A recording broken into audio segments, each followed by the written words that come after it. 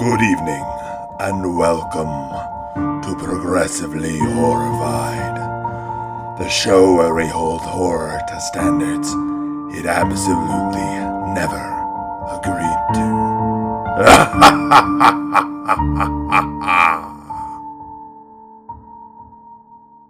Good evening, and welcome to Progressively Horrified, the show where we hold horror to standards it absolutely never agreed to. I'm your host, Jeremy Whitley. I write comics, books, podcasts, screenplays, etc. And on each episode, we're going to be talking about a piece of work from the horror genre. Be it movies, TV shows, podcasts, games, books, comics, poetry, music, fine art. If it's spooky, we're into it.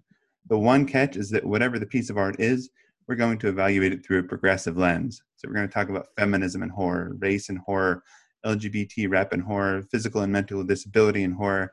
We recognize that horror as a genre never agreed to this podcast, but my favorite thing about horror movies is being surprised. And there's nothing more surprising than a horror movie that has something important to say, in between the screams, of course. Tonight, we're going to be talking about the 1999 film, The Mummy. And with me tonight to do that is an all-star panel of brilliant folks. First, returning as fellow comic book writer Ben Kahn, whose work you may have seen in Heavenly Blues, Griffin, and the upcoming Renegade Rule. And brand new to the show, professional geek and founder of Latinx Geeks, the amazing Alexis Sanchez. Also with us, the Eisner Award-winning editor of Puerto Rico Strong, writer and editor of the Lionforge Catalyst Prime universe, Desiree Rodriguez. Desiree, Alexis, Ben, thanks for returning from the dead to talk about The Mummy with me. Hello. Oh, Hi. I would travel a long distance to get to talk about The Mummy. Oh yeah, same. Awesome. Yeah, that would be pretty good. This movie was pretty heavy on young Ben's blockbuster rental rotation. Oh yeah. I have the DVD collection, which includes the third movie, which I refuse to watch. Third movie doesn't count. Doesn't exist. Yeah, no, it absolutely does not count. But I've had that DVD like for at least 10, 12 years now. So this is a solid favorite of mine. The Mighty Ducks and Mask of Zorro that was like my big three in like the blockbuster Friday night movie rental rotation. Yeah, those are pretty solid choices. I feel like this movie is uniquely targeted for, we've been championing bisexual protagonists. I feel like this is really targeted toward a bisexual audience here. Oh, 100%. I had in my notes, how many bi-awakenings did this movie cause? Oh, yeah. Yeah. As when I was younger, 7-year-old Alexis was like, oh, no, Evelyn is just really, really cool. And I want to be exactly like her. And as I grew up, it changed to, oh no, she's also really, really pretty, and I would like to kiss her face, which has not, Rachel Weisz has not at all alleviated that, with all the movies that she's doing. She's become even more of a terror in my life. And so, I feel like Rachel Weisz and Brendan Fraser, that chemistry is, every part of this movie works, but it all starts on the foundation of them just having incredible chemistry. Everybody had great hair. Yes. Oh, such good hair. Such pretty hair and pretty smiles. And when teenage Des was like, hey. When Brendan Fraser comes out after he gets out of jail and he has the haircut and he's shaved, yeah, well dressed, and Rachel Weisz is just shook. Yeah, just well, he cleans up. Okay. Hello. Very different. Yeah, well, it's funny, even having seen this movie a bunch of times and knowing what Brendan Fraser looks like when he comes out in that scene, I still damn.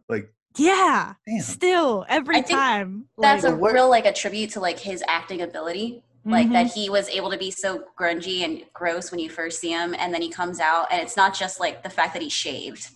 He's really charming. It's very rare I would use the words dashing or gallant, but I'm no, that's a dashing man right there. Yeah, and he's got full control of that lopsided smile. It just works on so many levels. Yeah, he's as good of a Han Solo as Han Solo, I feel like. Jeremy, I do want to point out that after the first Purge, this is our second episode in a row doing a movie starring a Doom Patrol star.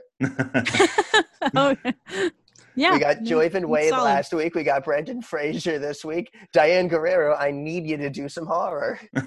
Yeah, like she hasn't done like a total B-level horror film like every other person out there, every other actor. All right. Yeah, we're trying to figure out something with Bomer, and the only thing that we can Nah, Boomer hasn't done any horror. Come on, Boomer, get with it. Just get on some Magic Mike there, and we'll call it horror. I haven't looked into Timothy Dalton's filmography, but there's got to be something. Sure, there's plenty. If nothing else, it's another excuse to watch Hot Fuzz. I do love some Hot Fuzz. Now, just to get into a little bit of what this movie is, it is written and directed by Stephen Sommers. Are there any trigger warnings we want to give people before we jump into talking about this movie, if they're thinking about watching it or anything like that? I would say there's a little bit of like, and granted it's all done in like shadow silhouette, but there's some violence against women that made me go like, ooh, this is pretty unflinching, even if it's in shadows. Yeah, like that would definitely be there, but I don't think there's like huge things that you wouldn't expect out of a horror movie.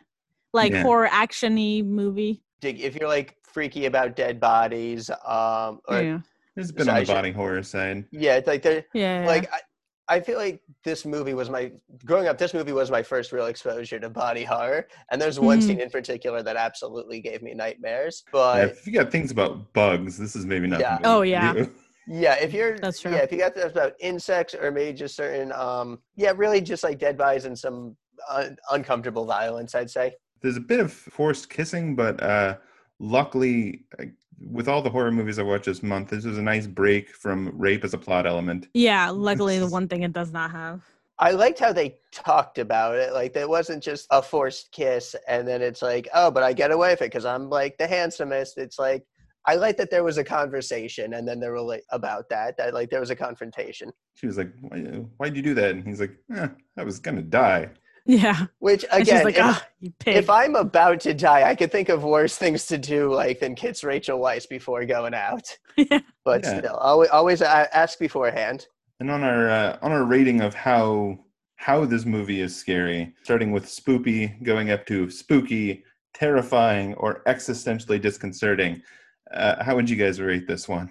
I would say it's like 90% in like pure spoopy action adventure funness with some definite 10% body horror that definitely freaked me the fuck out as a kid.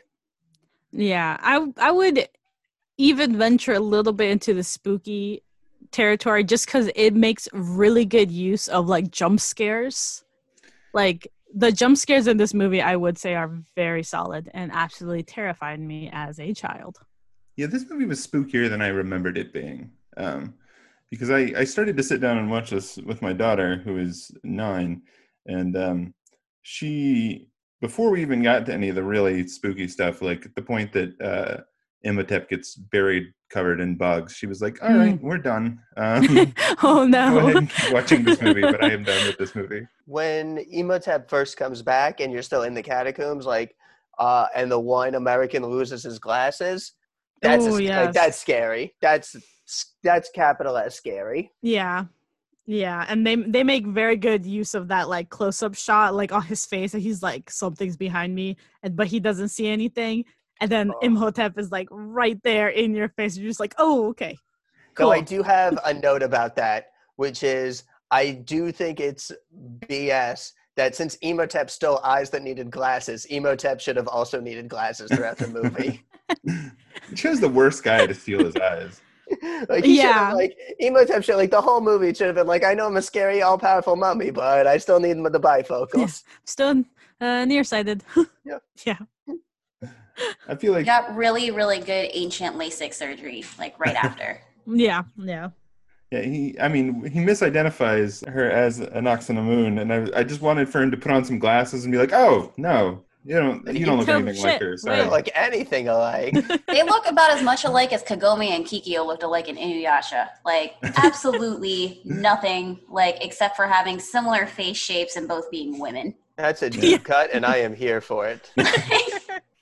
I'm with you. The sequel for that show came out, so it just reminded me. I'm still salty. Oh yeah, there is a sequel. Is that any good? I don't know. I haven't watched it yet. Rumiko Takahashi isn't involved, so I'm like, what's the point? Yeah, it doesn't count then.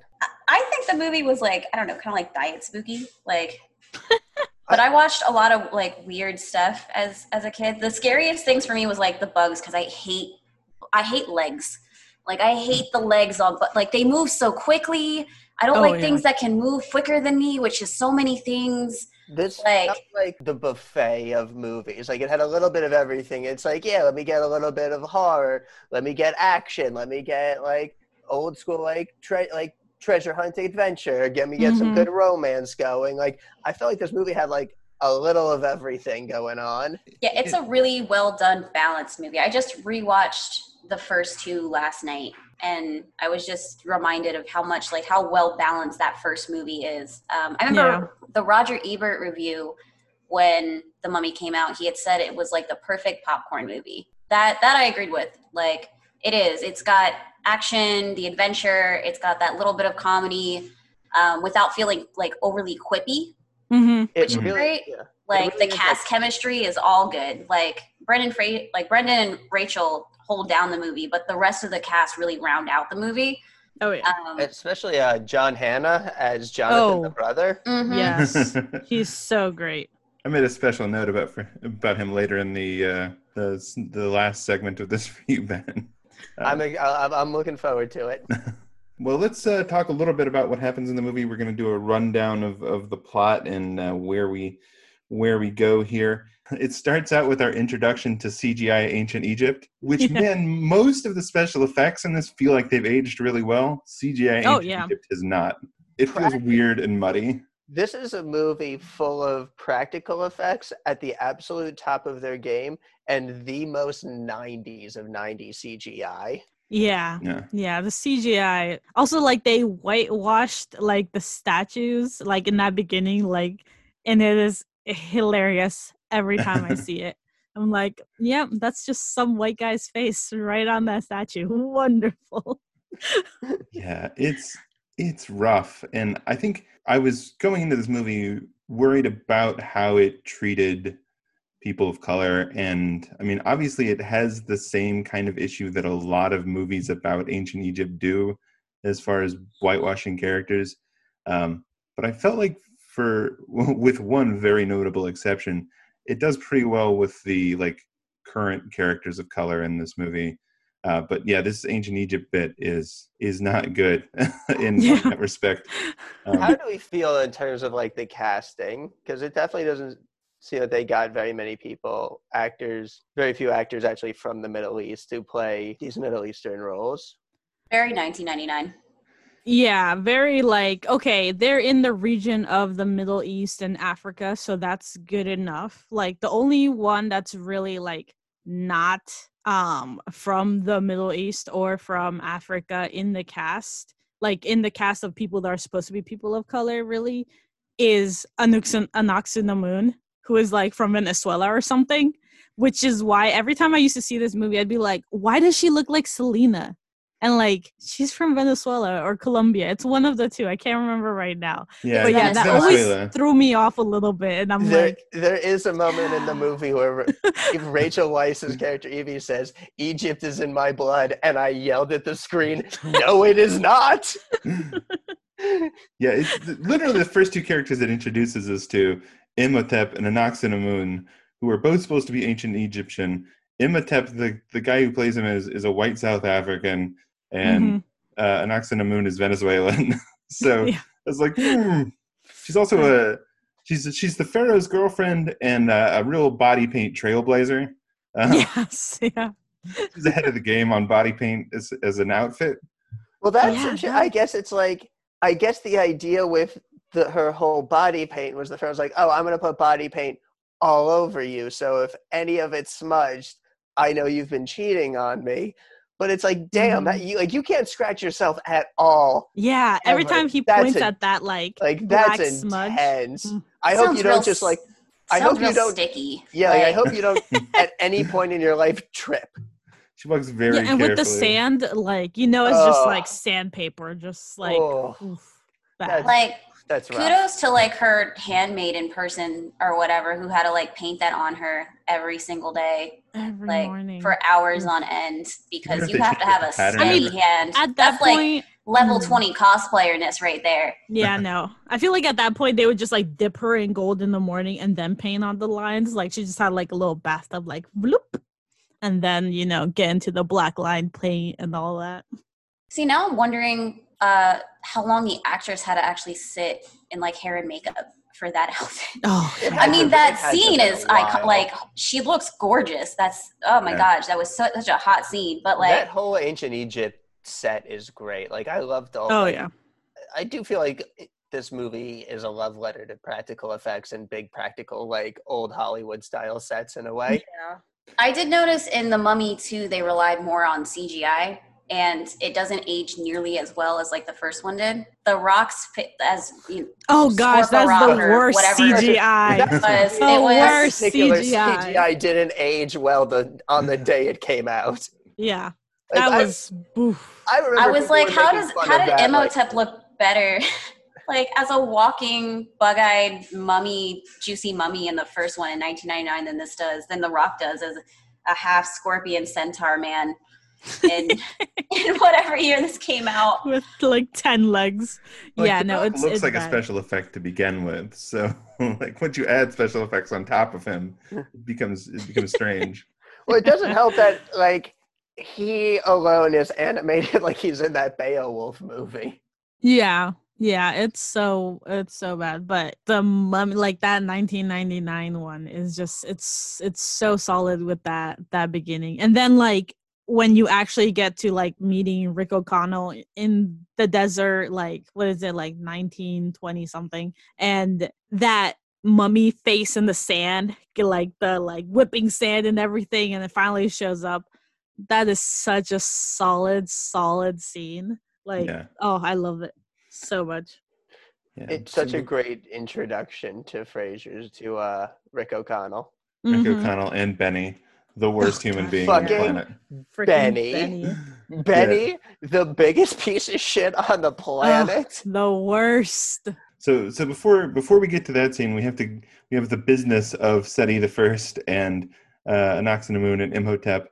Anck-su-namun and Imhotep are deeply in love, despite her belonging to Seti. And I guess it shows him touch her arm and smudge the paint. And I guess that's as far as they go. Because that's the only smudge, and I was just thinking, if you're gonna go that far, if you're gonna smudge the paint, like maybe go further, guys. Like, once that's a like once it's off the lot, you've already bought that problem for yourself. Does the phrase "in for a penny, in for a pound" exist in ancient Egypt? Yeah, so Seti discovers that there is a single smudge on her and confronts them, and then they kill Seti, and then the Magi, who are his bodyguards. Not great bodyguards, clearly. No. Which, the Magi thing, it's spelled one way in all the mummy literature, and then like the subtitles on it on Vudu were like the Magi, like the three wise men. Yeah, it's like, well, I don't think that's the correct spelling. Thanks, Voodoo intern. That's the temp worker just going, I'm not paid enough to look it up. Fuck it. The bodyguards are not there to guard his body, but they are there enough to stab and kill Anck-su-namun. And then Imhotep retrieves her body, tries to take her to the city of the dead to revive her. Habanaptra, which is a word that we will say a lot in this movie. Mm-hmm. The guards pursue them. He's in the middle of a ceremony to bring her back, and they interrupt it. She doesn't get brought back. And then they decide to put him in a torture so extreme and extravagant as reprisal for his crimes that I guess there's like a subclause that if he somehow gets out of it, he gets to be an immortal walking mummy. To which, what if you didn't do that?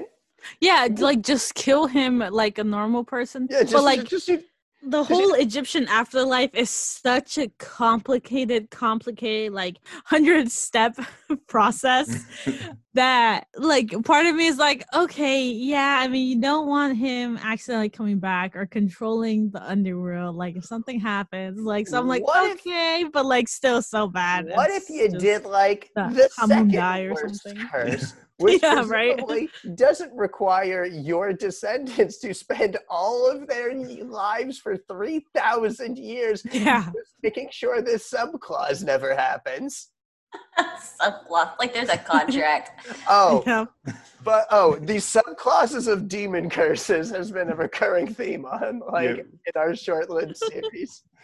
Yeah, I was just editing our Jennifer's Body episode, which has a number of weird demonic possession subclasses in their mythology. Yeah, I mean, like, if you're gonna torture someone and, like, they survive it, like, they do kind of deserve a reward, you know? So, I mean, I get it.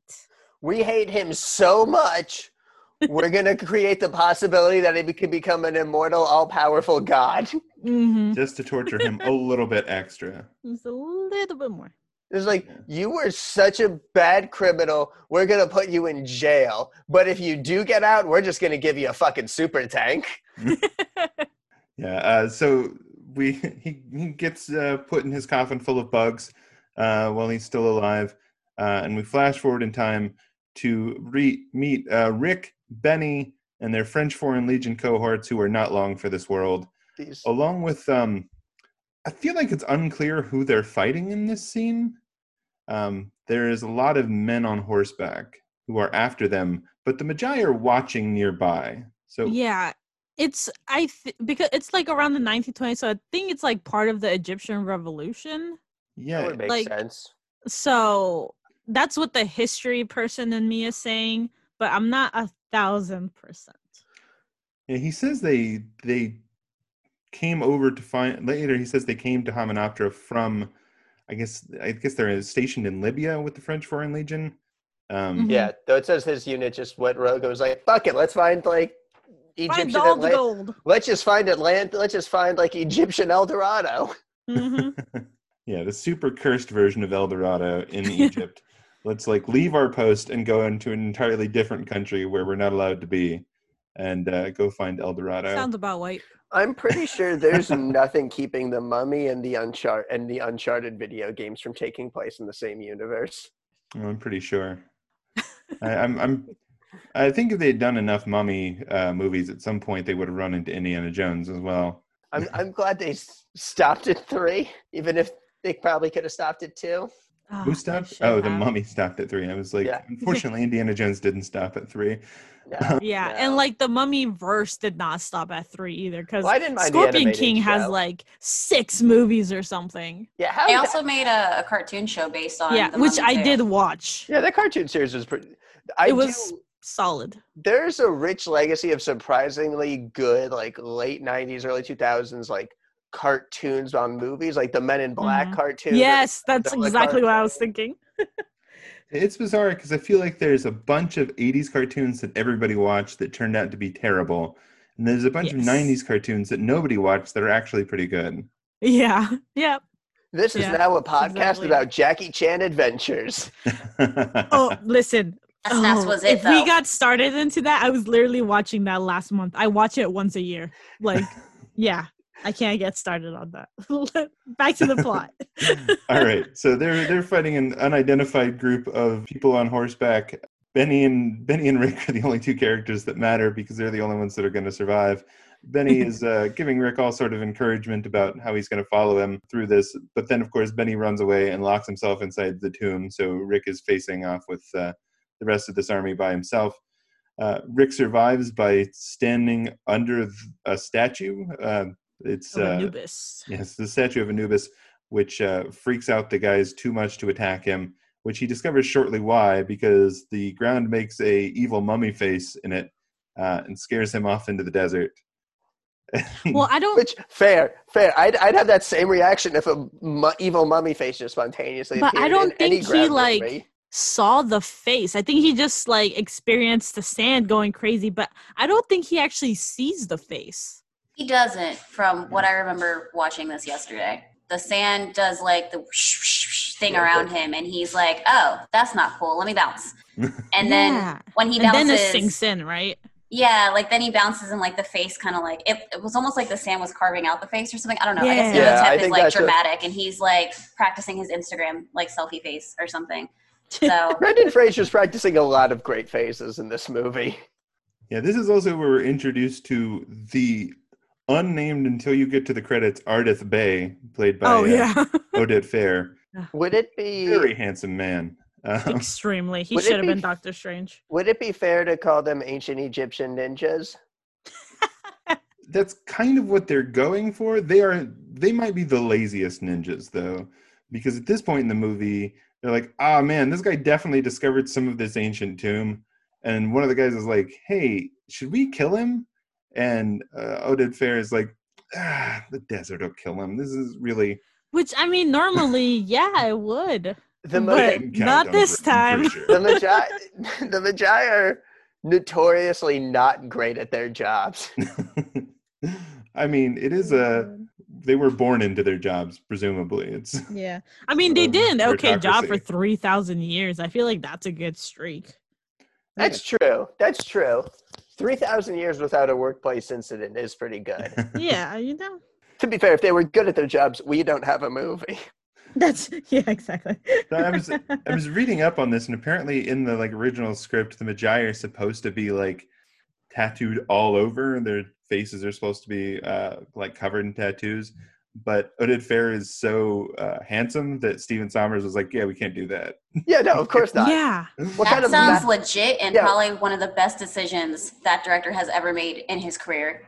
Entirely. I do appreciate, especially near the end, how many shots of the movie are just Oded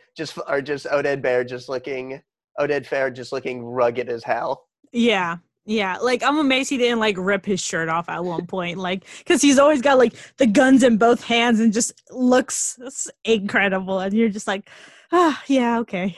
Just shows up on horseback, you just get the most lovingly low angle shot, just hair blowing in the wind. There is always hair blowing in the wind just loves this man. It's just caressing his face. It's just his hair just magically does that. That's just all Oded Fehr. Yeah, he's the third in the trilogy of extraordinarily attractive people in this movie. Yeah. Not that Imhotep is not. And I guess Anck-su-Namun as well, but she's in here for all of 2 minutes. Imhotep has a very specific kind of energy. Oh, yeah. Yeah, he's a real drama kid, which we'll get to later. But at this point, we flash forward several years to meet Evie, who is our clumsy, nerdy librarian. She's a very intelligent Egyptologist. She's also incredibly awkward, and starts her part of the movie by knocking over everything in the library. Evie is adorkable before adorkable was a word. Yes, that is exactly the word I would use, along with also just have just such good comedic timing with the very old school oh, I'm on in a ladder and it's gonna fall over, but look at me balancing and being silly. And it's just so good. First she's spouting off history facts it's nothing, and then she's like, oh no. And it's just great. I just love her so much. The whole character of Evie is just such a delightful protagonist. Mm-hmm. Yeah, what makes the character work is this combination of sincerity and charm that Rachel brings. And also that she is the protagonist. We keep talking about Indiana Jones, and I just remember seeing the one, I can't remember which one because I don't really like those movies. Nobody come for me. I'm not on Twitter. Probably Temple of Doom. But we're the lead heroine is cool, but she's cool in this old school way where she's only cool because she gets to talk back a little bit, but she doesn't actually do anything to move the plot along. Yeah, Evie is a character that actually, she's feisty. Evie is not feisty. She's bookish. And she actually gets to move the plot along, and her bookishness, her smarts, is what helps save the day. Well, and it's something that the other characters actually do respect, except for the Americans and stuff, and who are what does a woman know? And she's like, I know everything. Well, yep. I feel what Temple of Doom lady, and what so many of these the female leads in these kind of movies, the trap they fall into is, oh, the writers make them feisty, but they never actually have agency. Whereas I feel Evie always has agency and is always making choices. And even when she becomes the damsel in distress, that's her showing agency and actively making the decision. This is part of the strategy. I save you now, you save me later. I'm choosing to do this now. Yep. And that's what ends up making the relationship between Rick and Evie work, is that it's more built on less on the damsel and the hero, and more on two equals coming together, because you said, she's I'll save you now, you save me later. And that's kind of the balance that they have in their relationship. even though Rick might be the one that's fighting the mummies, it's Evie's smarts that reads the lines from the book. Nobody else can do that but her. Like, yeah. So I love their teamwork.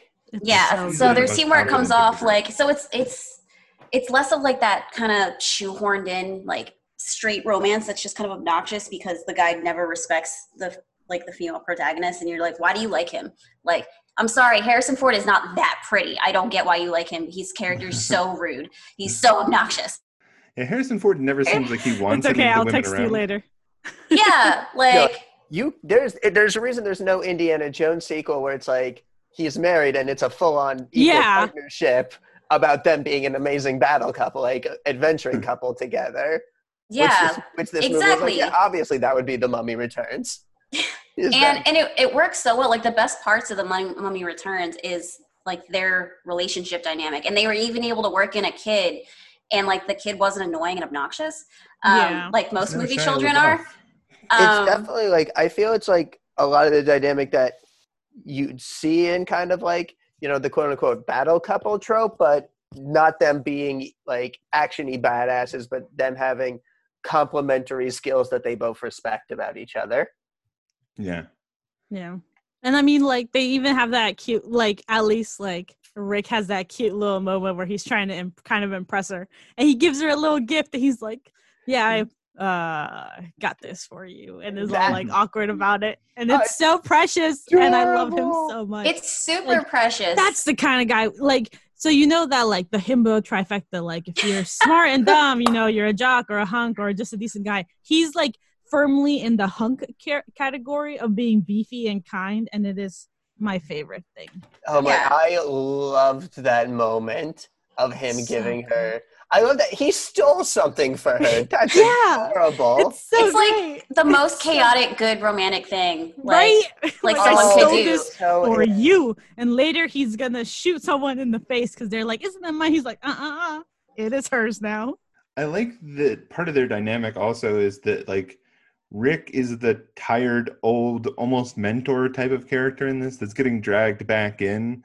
And Evie is like the excited protagonist. She is like, she wants to go out and find the city of the dead. Rick is like, I've been there. It sucked. I don't really want to go back. I feel so if you're a Luke Hans shipper, like, I feel like this is the dynamic movie for you. Yeah, actually, yeah. That is what they kind of are. Yeah. Yeah, so this is also the scene where we meet her boss, and then we meet her brother. We find out that both of her parents are dead, and that her brother is a real scoundrel. The Heart of Gold is TBD on this one. Comedic alcoholism shrug emoji. I mean, he enters the scene from within a sarcophagus to startle her. It's just super disrespectful about the dead, and it's not hilarious. An empty sarcophagus, mind you. He is straight up using a dead body as a prop. as a comedic prop. Yeah. He is carrot topping a corpse. Yeah. So just like a 3,000-year-old corpse, probably, and it's so wrong. But I love him so much because he's so excited about this little thing he might have found, and he wants to show his sister because he knows she's smart. The wild thing about it is Jonathan pops up and he's like, "Here's this thing I found at this dig site. Isn't it great?" And she's like, "Oh, you didn't find this." He's like, "Oh, okay, maybe I stole it. Maybe I stole this thing I'm so proud of.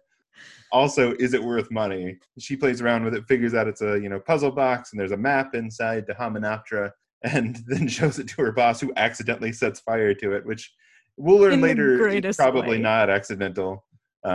He's like, oh, whoops, is this on fire? My goodness, like, really, dude, really? Like, what? How did this happen? Oh, well, I made it my butterfingers. It's like either he's the worst curator, or he just really doesn't want anybody going to Hamunaptra, which we'll learn later is the case. Mm-hmm. Finding out that he stole it, they go back to talk to the guy he stole it from, which turns out to be Rick, who is in prison for having a good time. The warden later says he is going to be hanged. Evie questions this, and he says apparently he had a really good time. Yes. Which is maybe the best series of one-line jokes in the movie.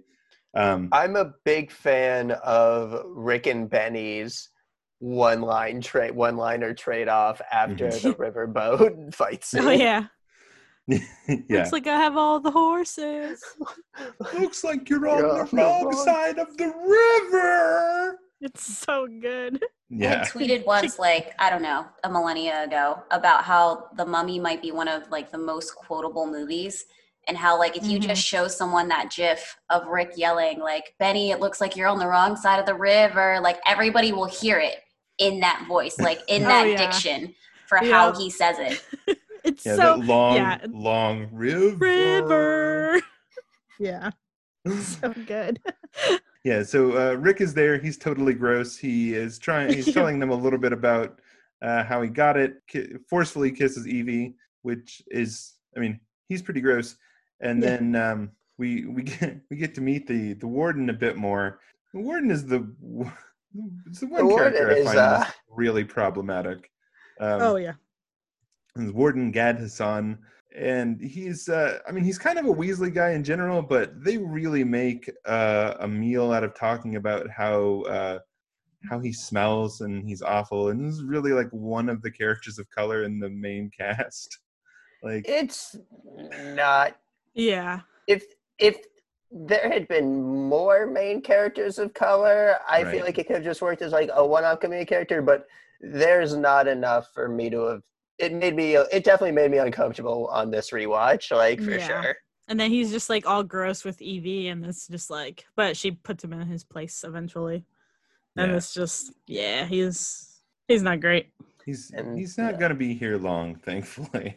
Well, no, that's not true, because he stayed in my nightmares for a long time. Yeah, he's a really unnerving bit with him in a little bit, but yeah, he agrees to set Rick free while Rick is currently being hanged. He agrees to set him free if they'll take him along to Hamunaptra, and say they cut him down. Apparently, they actually almost killed Brendan Fraser during this scene. Oh no! Oh my gosh! Well, I'm glad they didn't. According to Rachel Weisz, it was pretty bad, which is wild that would ever even be a possibility. But yeah, apparently there's a little actual asphyxiation in this, which is terrible. Oof. That's some Kubrick shit right there. Yeah, but yeah, she saves him. They get ready to go meet up with Rick at the boat, and this is where we were talking about before that Rick shows up. He's cleaned up, and I think I just have the word swoon written here. Accurate. So now we have our traveling party of Rick and the warden and Evie and Jonathan. My favorite part of that scene, though, isn't Brendan Fraser coming out after his makeover. It's definitely Rachel Weisz just being absolutely stunned. Yeah. Yeah, and then they have that exact moment with Evie when she comes out and like, oh no, that's after Egypt, right? No, that's after the boat. Evie's mind is definitely just playing that gif of like, oh no, he's hot. Well, they get aboard the boat, and we discovered that there's another group that's headed to Hamunaptra. It's the Americans who are cowboys, who are downright cartoon cowboys. It's so good. It's so good.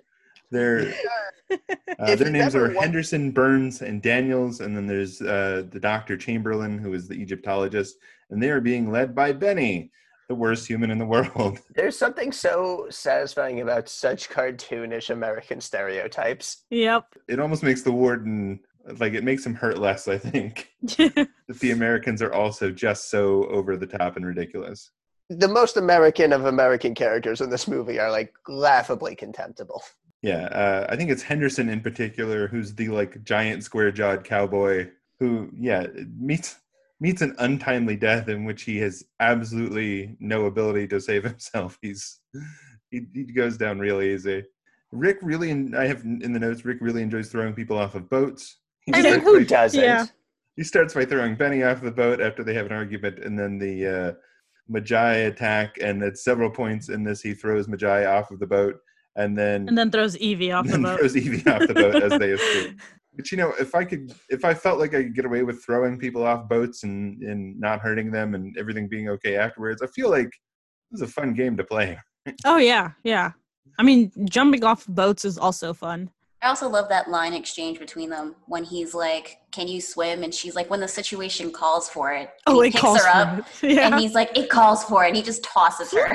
Yep. Yeah. I like right before that when she's in the room before the Magi shows up, and she's just like thinking about him, and then she's like gets kind of like daydreaming, and then she talks to herself and is like, "Oh, it wasn't even that good of a kiss. Like, what are you doing, Evie?" Like, it's so good. Like, she's like already swooning over him. She's struggling, man. Yeah, she's like, "Oh man, like this American." Like, it's so good. Yeah, I appreciate that there's like equal male and female gaze in this movie. Mm-hmm. I always definitely appreciate because the movie where because you so often see why the male character would be interested in like the woman lead, but it's so rare that they actually take the time to make the male character like actually attractive and desirable to the lead woman. Yeah. And the Magi, as they attack the boat, are asking about a key. The boat burns down on the middle of the river as they all jump to shore. Benny and his guys end up at one side of the river, and Rick and his crew end up at the other side, and they have the exchange we just talked about where he tells Benny, Benny's happy that he's got all the horses, but Rick points out that he's on the wrong side of the river. Then they just have there's a scene of riding across the desert, followed by they decide to race to Hamunaptra as it has to be a certain time of day when the sun is in the right place for it to be revealed. They race to the river, and it's actually Evie who gets there first. Yeah. Once again, the hero. Like, such a good role. Yeah. They all get there. They start to make camp. They start to make their way into the temple. They start playing what is definitely like a Sierra point-and-click adventure game to get mirrors to turn around to find their way into the temple.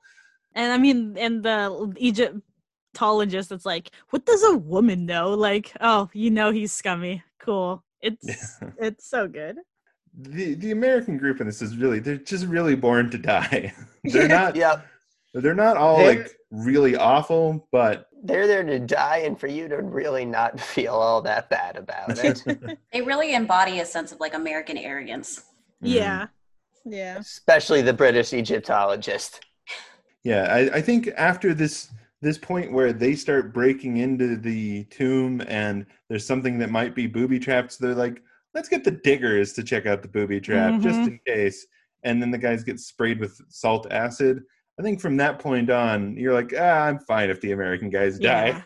I mean, they read the curse and everything and still opened it. Like, listen, you got what's coming to you. Yeah, which the warden is about to get that as well because he's picking jeweled bugs off the wall until one of them hatches and burrows into him. One of the freakiest scenes. Yeah, you can hear the bug and you can see the like thing moving under his skin.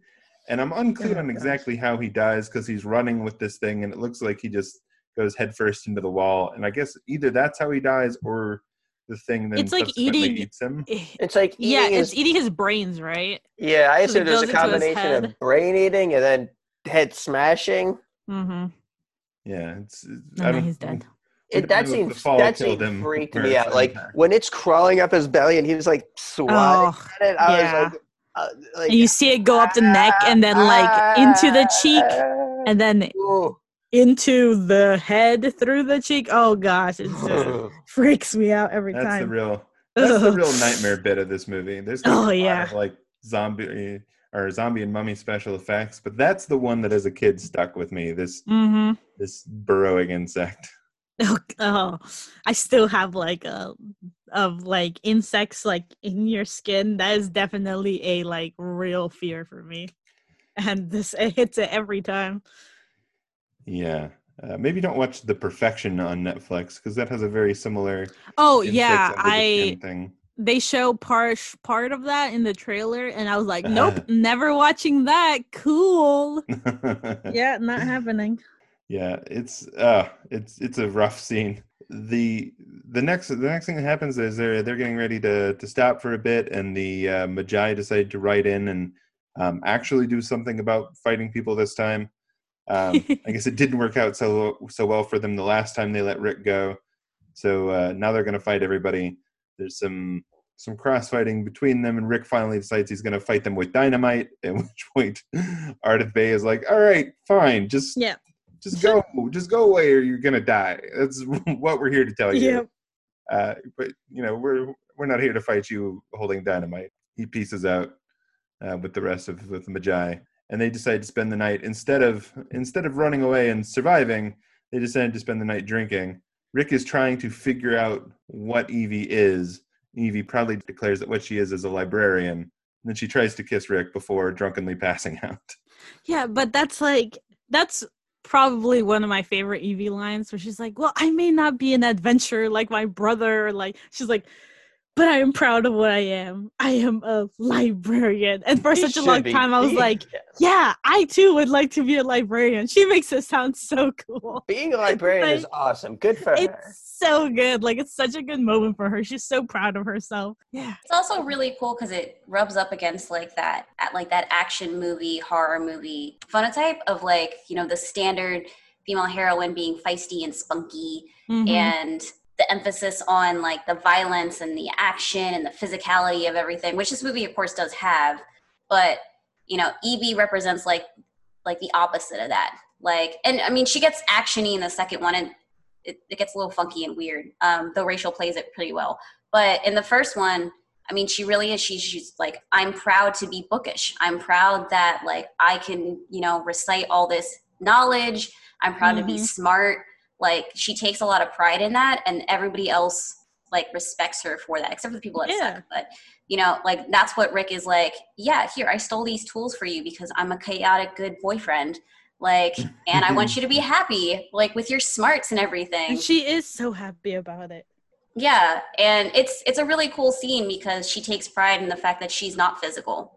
And she doesn't need to be either in this film to be of value. No. She identifies Jonathan as being physical, which I think is overselling it a bit.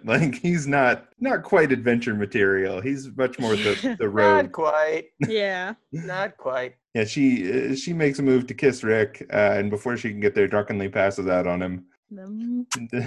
He does.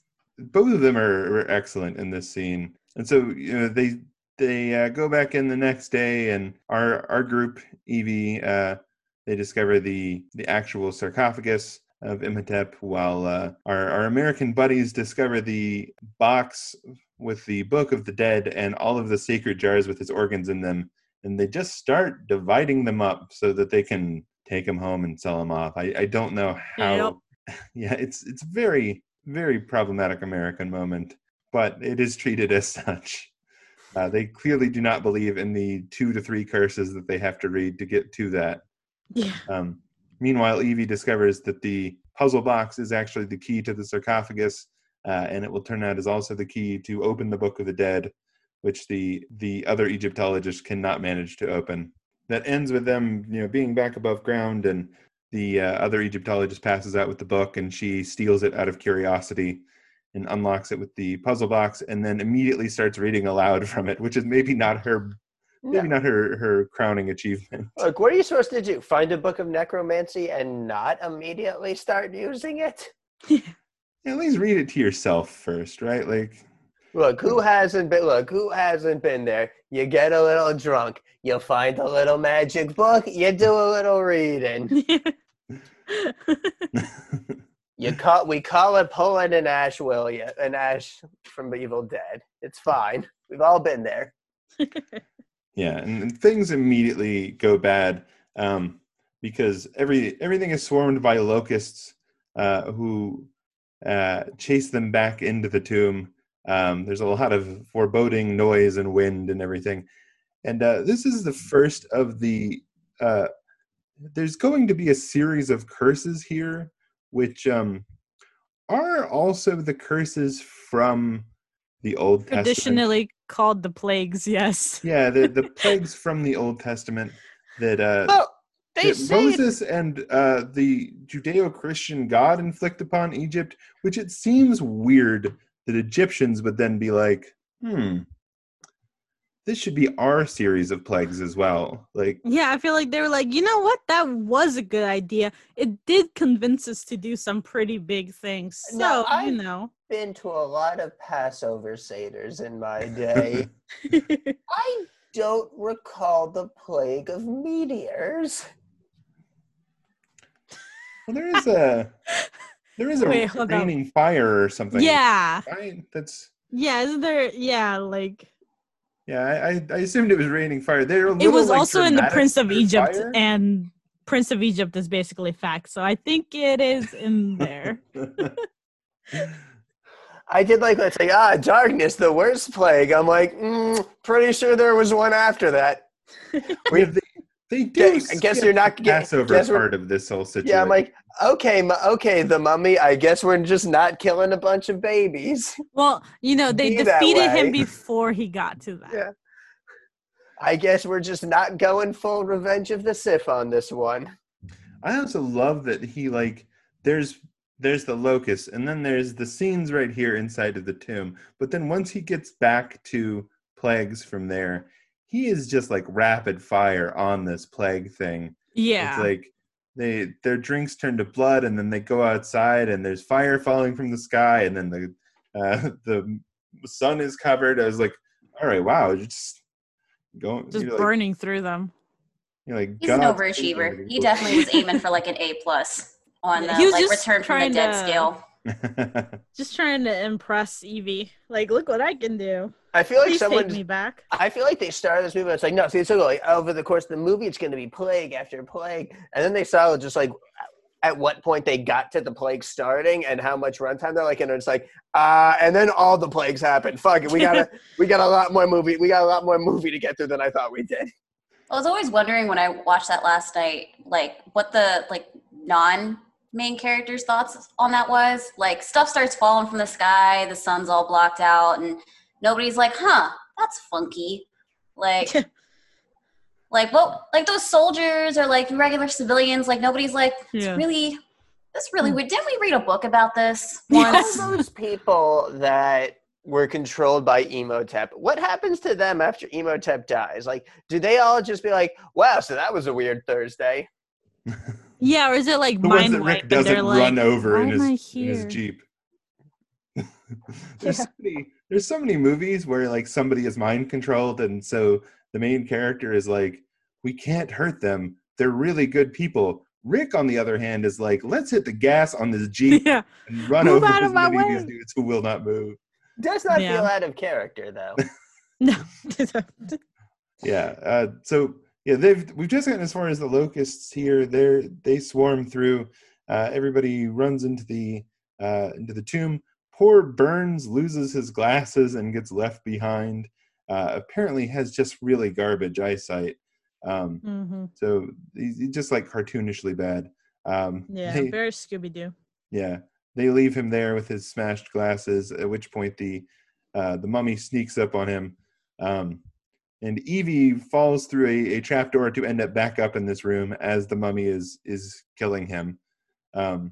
And finds him missing his eyes and his tongue, which Imhotep has taken for his own head. Which apparently, I don't know, I guess he took those and then decided to go put them in and then came back to absorb Burns' life force. I appreciated his sense of Imhotep's sense of theatricality, because that scene was creepy AF. Imhotep has an incredible sense of theatricality. Where did he get that mask later on? He only wears it for one scene, and it's great. Yeah, it's with the flowing robe and like everything. Like it's very good. Like Jeremy called him earlier, a drama kid. Like just the epitome of like a drama. I mean, he probably just like had it in the back somewhere. It was like, Benny, wait, before we bounce out, like I gotta get my clothes. Yeah, I have to get my revenge clothes. My revenge clothes and stuff. I got this dope mask and like it's been sitting there for a really long time between me clawing at my grave and stuff. So real quick. Yeah. At which point, this is also the scene where he sees the first woman he sees since he's had his eyeballs back, and is like, "Is that my girlfriend?" And is ready to make out with Evie, despite still being a juicy mummy, which Rick stumbles into and aids in the escape. I do appreciate Imhotep being that the butterfly meme of literally any woman. Is this a Naxunamon? Exactly. Oh my gosh. Has someone made a version of that? Because that needs to happen. I need that right now. What's super ironic is like in the second one, like Anaxunamun is reincarnated. So it's like if you had just like waited like a couple years or like put an ad in the newspaper, you would have found her. Like seriously. Like it would have been so much easier. Just That's one of my favorite Venezuelan Egyptian princess. That's one of my favorite parts about Mummy Returns is how in like the first half an hour, the entire thing you were trying to stop in the first movie just happens and it's okay, kinda. Mm-hmm. So quickly. Very 2020 feel, right? Yeah, so everybody gets out except Benny, the worst human being, who meets the mummy and is like, I speak ancient Egyptian and several other languages. Yeah, maybe he's really hedging his bets. Like maybe that's I like could get a job. Yeah. And then he's a real entrepreneur, Benny. Yeah, he's got he gets some gold and some in his life, and he's just willing to turn on the entire human race. Yeah, and then in this part, I feel like Rick is like firmly to me in the hunk category because he isn't dumb. He's pretty smart. Like he knows what he's doing. I mean, he was military commander. Forget somewhat. Convinces Emotep to like let Benny work for him is when he starts saying Hebrew. Oh yeah. Emotep goes, yes, the language of the slaves. Oh God. Which like doesn't fit at all. Even like if you try to do this timeline wise, it does not fit out. Like it's just not even a little bit.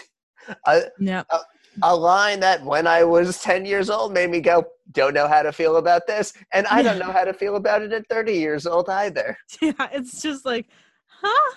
Although I do appreciate the levels of Benny's horribleness that he has pendants from every religion hanging around his neck. Yeah, so that he's he like, if I die and like go wherever I go next, like I want to make sure I get in. Like he is really, really like working for it. That's get cursed. It's such a great character moment, and it fits his sleaziness. So like even in terms of God, I'm gonna just hedge my bets. Mm-hmm. It's also played like it plays out really well because he pulls out that first like pendant and he's going through the lines and stuff and it's not working, and then he pulls out like the string of pendants, and it's such a great little beat right there. Yeah, just from 1 to 20.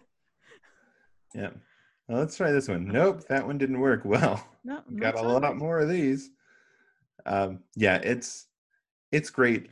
Almost as great as actually I love the next scene, which is Rick deciding that they need to get the fuck out of there, and Evie being like, no, we gotta set this right. And they're like, Rick is packing the bag while Evie is it, and it's just such a like good comedic beat. It feels we skipped over Rick's best line in the movie, which is when he just yells right in Emotep's face. Oh yeah.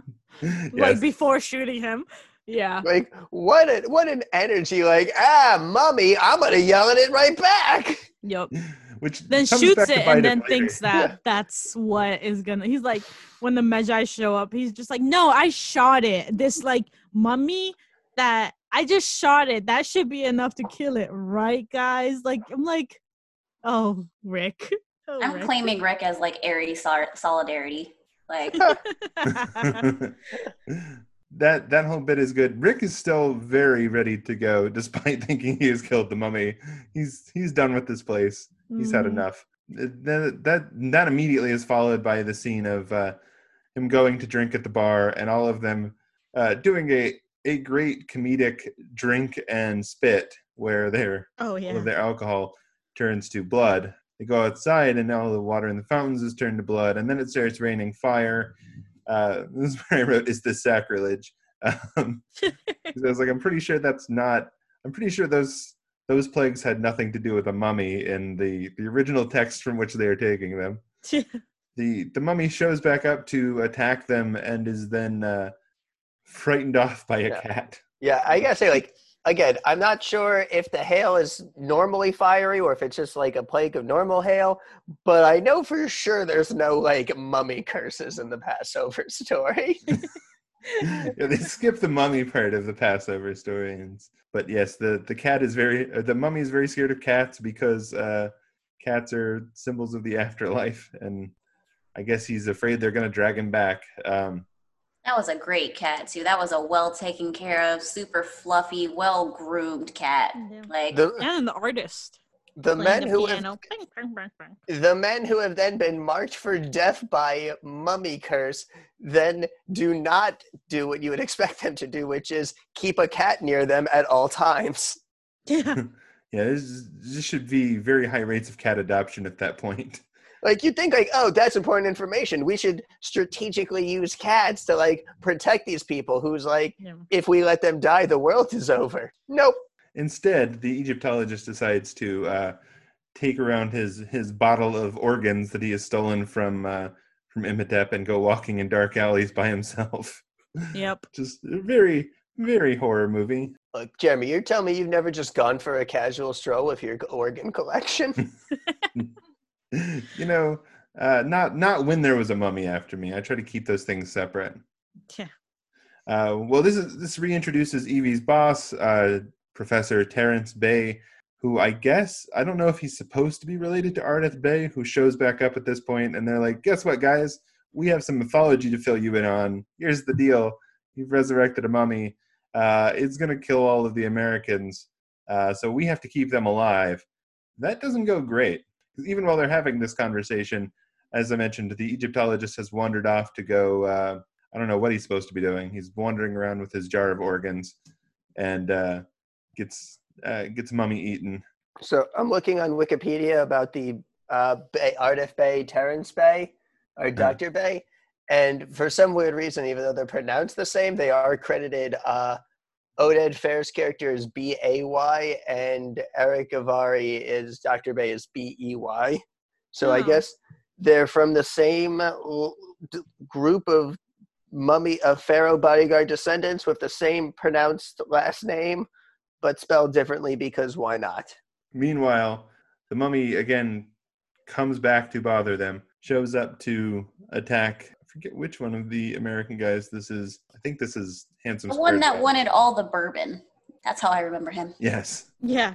Give me some bourbon and a shot of bourbon and a bourbon chaser. Like, dude, okay.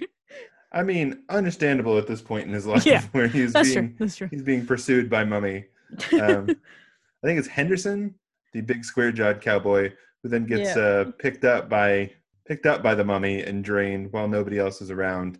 The mummy then decides he's heard that forcibly kissing Evie is a fun thing to do.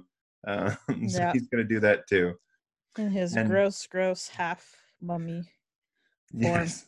Where he eats that beetle after he that is a very good effect that grosses me out every time. The beetle that climbs up his cheek and then into his cheek and then he crunches down on it. I'm like, huh. Every time. Like it makes it so believable that he is half a mummy currently. Yeah, the way they did his slow transformation was really smart. And I liked how since they didn't have the technology to really show how he would suck the life out of these characters, it leaves more to the imagination. So you just get those shadowy types effects.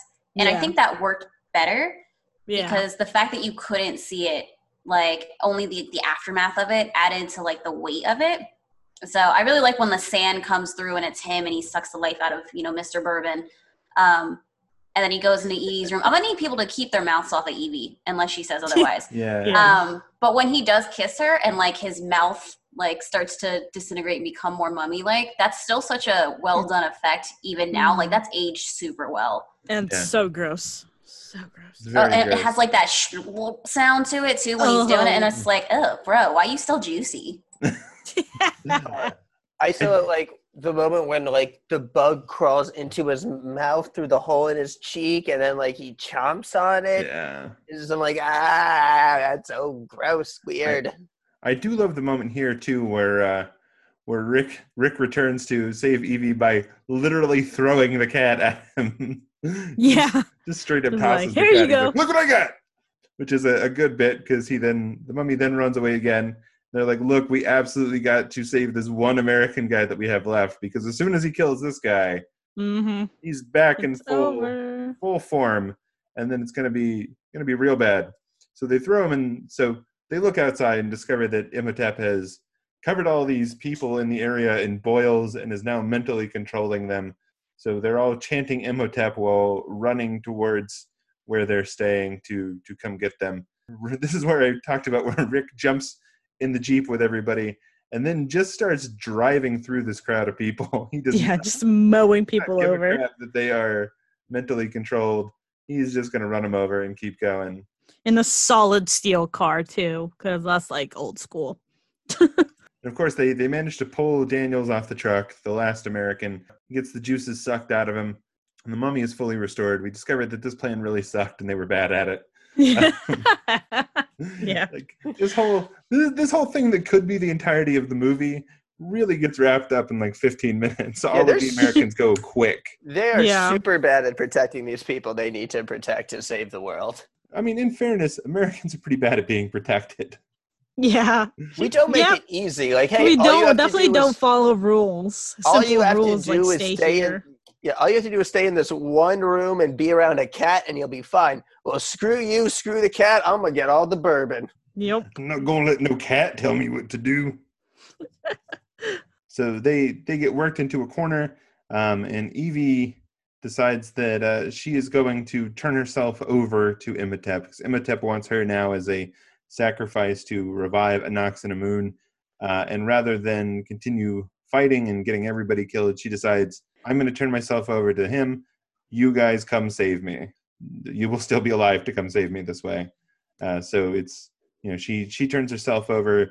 We're down to the two differently spelled Bays and Jonathan and Rick. Dr. Bay decides that he's going to go down fighting here and, covers the retreat. Pulls a sword out of nowhere. Yeah. Where did he keep that? He was just like, yep. He has his doctorate in sword fighting. Yeah, right. Legit. Yeah, and they run off to go find Winston, the briefly introduced drunk RAF fighter who's like the last British guy left here after the war. And they're like, hey, we need a plane. He's like, sorry, I can't do that for you. You have to have the authorization to the RAF. He's like, well, it's going to be a suicide mission where we all definitely can't survive, and we're fighting powers that are much too big. Yes. He's like, sign me up. Let's do it. And then they just strap him to the wings. It's so wild. Yeah. They strap Jonathan and Ardith Bay to the wings. Rick and Winston ride around. Rick is playing tail gunner, this is where my favorite bit of Imhotep being a drama kid shows up. Imhotep magically makes a wall of sand to attack them and puts his face on it. Yep. And then the wall is making faces and like making movements like it's trying to eat them. And in my favorite detail, it cuts back to Imhotep, who is making these faces and like moving his head around to try and get the wall to do this. Like, surely this is not necessary in this particular spell. Really? But he's just like he's like Evie's standing around behind him, and he's just like trying to get the plane. He's just full on making faces and arm movements, despite the fact the wall doesn't have arms. He is very great. Fit. And yeah. I want to be like, just imagine what the director was being like, no, you gotta just pretend you are the giant sand face. Yep. Oh, it's so good. And even Betty's like, I love this wall of sand. Yes. Okay. Yep. I guess that was cool. And then our drunken World War I pilot, whose most of his lines were like, boy, I sure do hope I die doing something like grandiose and heroic, dies. Yep. Just like, hey, you wanted. So good for him. Desert. And then it's like they didn't want you to think that Winston was going to come back, because then for no reason it turns out that the plane has crashed into the only patch of quicksand we will see in this movie. Yeah. It just sucks it down into the ground. It's like, oh well, so much for It's like, oh wait, very complication, because he was already dead. Yeah, they wanted to make sure they can use that plane to get out. They follow Imhotep down into the pyramid. Rick has really gotten that Poe's ship disappeared into. Rick has really gotten the the hang of this Sierra game as he decides to shoot a mirror to get it to spin around. And that was fantastic. That seems unnecessary. That was so nonsense, and I loved it. Like, bing! Like, bing! And, like, he just shoots a mirror, and then it just rotates into the one precise degree that it needs to be to properly illuminate the room. Yeah, it's like, great. Fuck yeah. Yeah, Rick has protagonist gun abilities too. Like in every scene that there is a gunfight in this, like there are like 8 guys shooting at him stormtrooper style, not hitting anything, and he's standing in one place going boom, boom, boom, one shot, one kill every time. There's a lot of Rick dual wielding in this movie, and I am a big fan of protagonist dual wielding. Oh yeah, same here. It's great. There's a lot of him just Dante from Devil May Cry style, running around shooting both guns as he goes. Yeah, this is they get down into the temple and they start fighting. They run into the mummified priests of Imhotep, which pop out of the ground. These are practical effects and sometimes slightly goofy. Because they're trying to get to the statue of Horus to find the Book of Life. The 3 guys that are left are running around through here being chased by mummies, and at one point Ardith Bey decides that he's just gonna like rush a bunch of mummies, and they're definitely real guys because the movement of him just like running into a bunch of like waddling mummy costumed guys is really goofy. But he's like, all right, I'm going to sacrifice myself by just running into these dudes. Never to be seen until he is later. Seen. Yeah. Because he just pieces out after that. Like, he's just like, okay, cool, I did that. That'll be fine. I'm going to go hang out outside. And it didn't really feel like one of those, like, oh, he's going to heroically sacrifice himself, but, oh, he survived at the end. It's like, no, he just kind of is like, I'm okay, I'm going to do something else, and I'll see you guys later. Yeah. I wonder if in the original script he died and then the director was like, I can't kill a man this beautiful. Like, yeah, it's right. It's just not fair to the world. And I agree. Yeah. I do enjoy the period of the movie where it's like him, Jonathan, and Rick, and they got like a bit of like 3 Musketeers adventure going on. Yeah. I like it in one of those parts where they're all shooting and then like Jonathan runs out of bullets and just throws one of the pistols. He freaking eats the gun, bro. It's so funny. Throws it at a mummy. It's so good. I wanted him to call that out. I wanted Rick to be like, "No, that's my gun." Like I have more bullets. I was going to say refills. There was a sound moment that I picked up on earlier in the movie that I'd never noticed before, and I liked a lot. And it's when it's that brief moment when our main group and the American group are having I faced worse thoughts. So they're kind of pointing all their guns at each other. And so it's like, oh, Jonathan's hands are like shaking a lot and Rick's hands are like with the guns are completely steady. And I was like, oh, those are some nice little character beats. Yep. John Hannah really like plays Jonathan great. Oh yeah. It's so good. I feel like it would have been easy for that character to have been like not very likable, and instead I love him throughout. Yeah. Yeah, he's a real scamp, that one. Yeah. But he doesn't do what Benny then does here, which is once this whole thing starts, Benny's like, you know what? I saw a treasure room back there. And it seems like my master mummy guy here is pretty distracted. So when you guys fight, I'm going to go grab some treasure and peace out of here. I think that's the difference between like Jonathan and Benny is that I feel like Jonathan likes to like act like a Benny, but at the end of the day, he stays loyal to his family and never does anything truly cowardly. Yeah. I think having Benny there actually makes Jonathan seem better. Yeah, even more likable than he already is. I mean, credit to the actor in the movie. It is so satisfying hating Benny. Yeah. I was going through his filmography, and his name's Kevin J. O'Connor, and he plays a lot of very hateable characters. He was in something I watched recently where I was like, oh yeah, that guy. I was like the Catch-22 series. He plays one of the commanding officers in the Catch-22 TV show that's on Hulu, and he's really awful in that too. Character actors. Everybody needs a punchable face. So yeah, Benny runs away. Ardith Bey decides to go wrestle some mummies. Rick and Jonathan find the book. Anck-su-namun is her soul is summoned back into her dead body, but they don't get as far as actually killing the sacrifice to make her back into a normal person. But because Jonathan decides to read half of the inscription on the front of the Book of Life because he cannot read the rest of it, at which point he summons mummy soldiers that he then can't control and try to kill him. Also, I'm pretty sure us being able to read ancient Egyptian out loud, I don't think that's a thing we can do. I don't know. I don't think we actually know how hieroglyphs are pronounced. Well, both he and I might be wrong. I honestly don't know what the state of. Sure. I honestly don't know what the state of ancient Egyptian linguistics is. Yeah. I'm actually not sure about that. Yeah, it's just like it's one of those things like we don't actually know what Romans sound like, but we put them in all sorts of movies, and they have British accents most of the time. Mm-hmm. Well, at least we know what like Latin was. Like we can say Latin out loud. So he's now Rick has to fight the mummy soldiers in addition to this, and he is running around trying to avoid the revived Anck-su-namun, who is trying to kill Jonathan while he tries to figure out the rest of this. Meanwhile, Evie is able to help him decode what the front of the book says while being strapped to a table preparing to be killed. Yeah.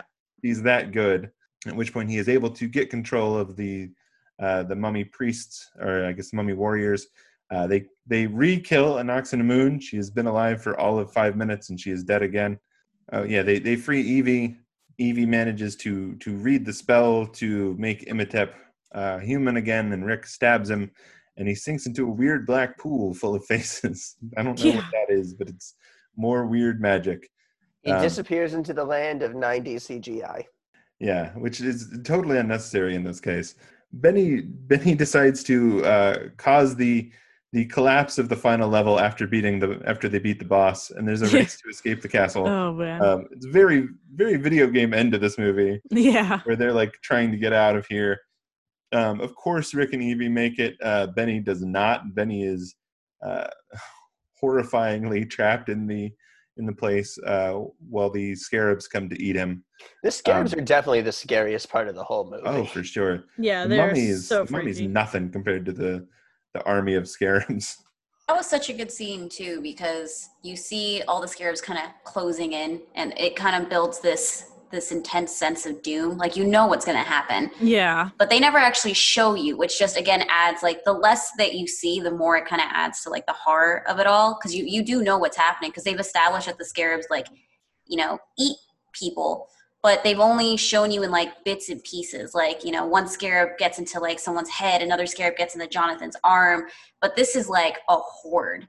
So you can just, as soon as that light goes out, like, that fire goes out, he's done. Well, Yeah, no, and it's just, I really liked that scene. Like, the way it all builds up, and, like, the way that they had, like, displayed the scarabs and stuff throughout the movie, except for that one guy who, like, trips and falls, the red shirt guy. And they just run over him.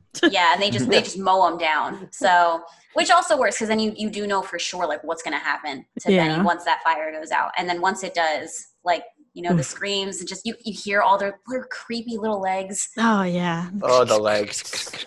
I do appreciate that Rick is the only one that's actually managed to, like, kill one of these things, because it's crawling through Jonathan, and he's like, let me just whip out this knife. And just shoots it. Like,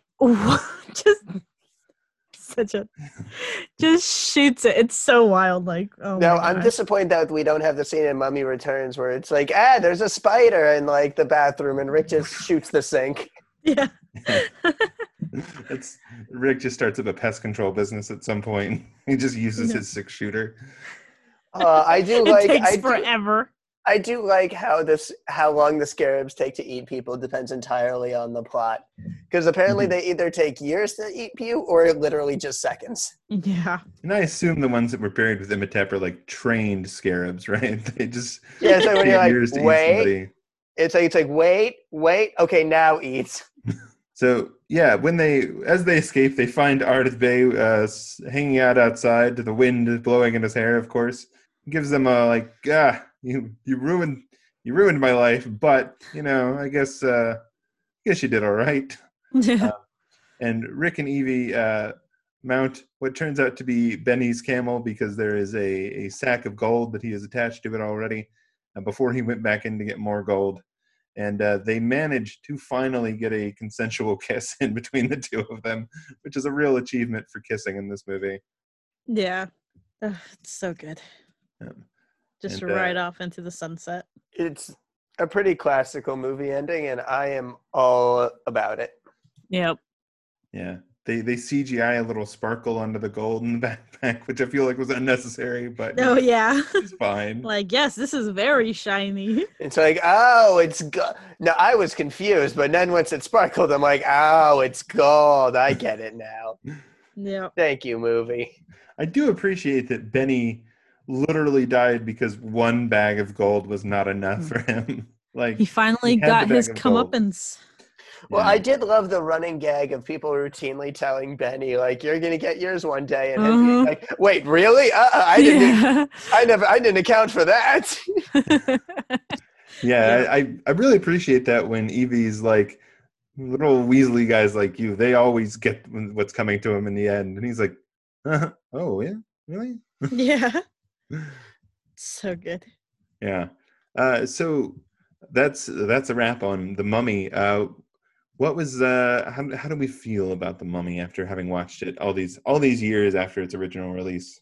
It's just, to me, it more than anything else, it's just a super fun, like, swashbuckling adventure that kind of has it feels like the kind of movie that they don't really make anymore. Like, are you saying they don't make them like this anymore? They don't make them like this anymore.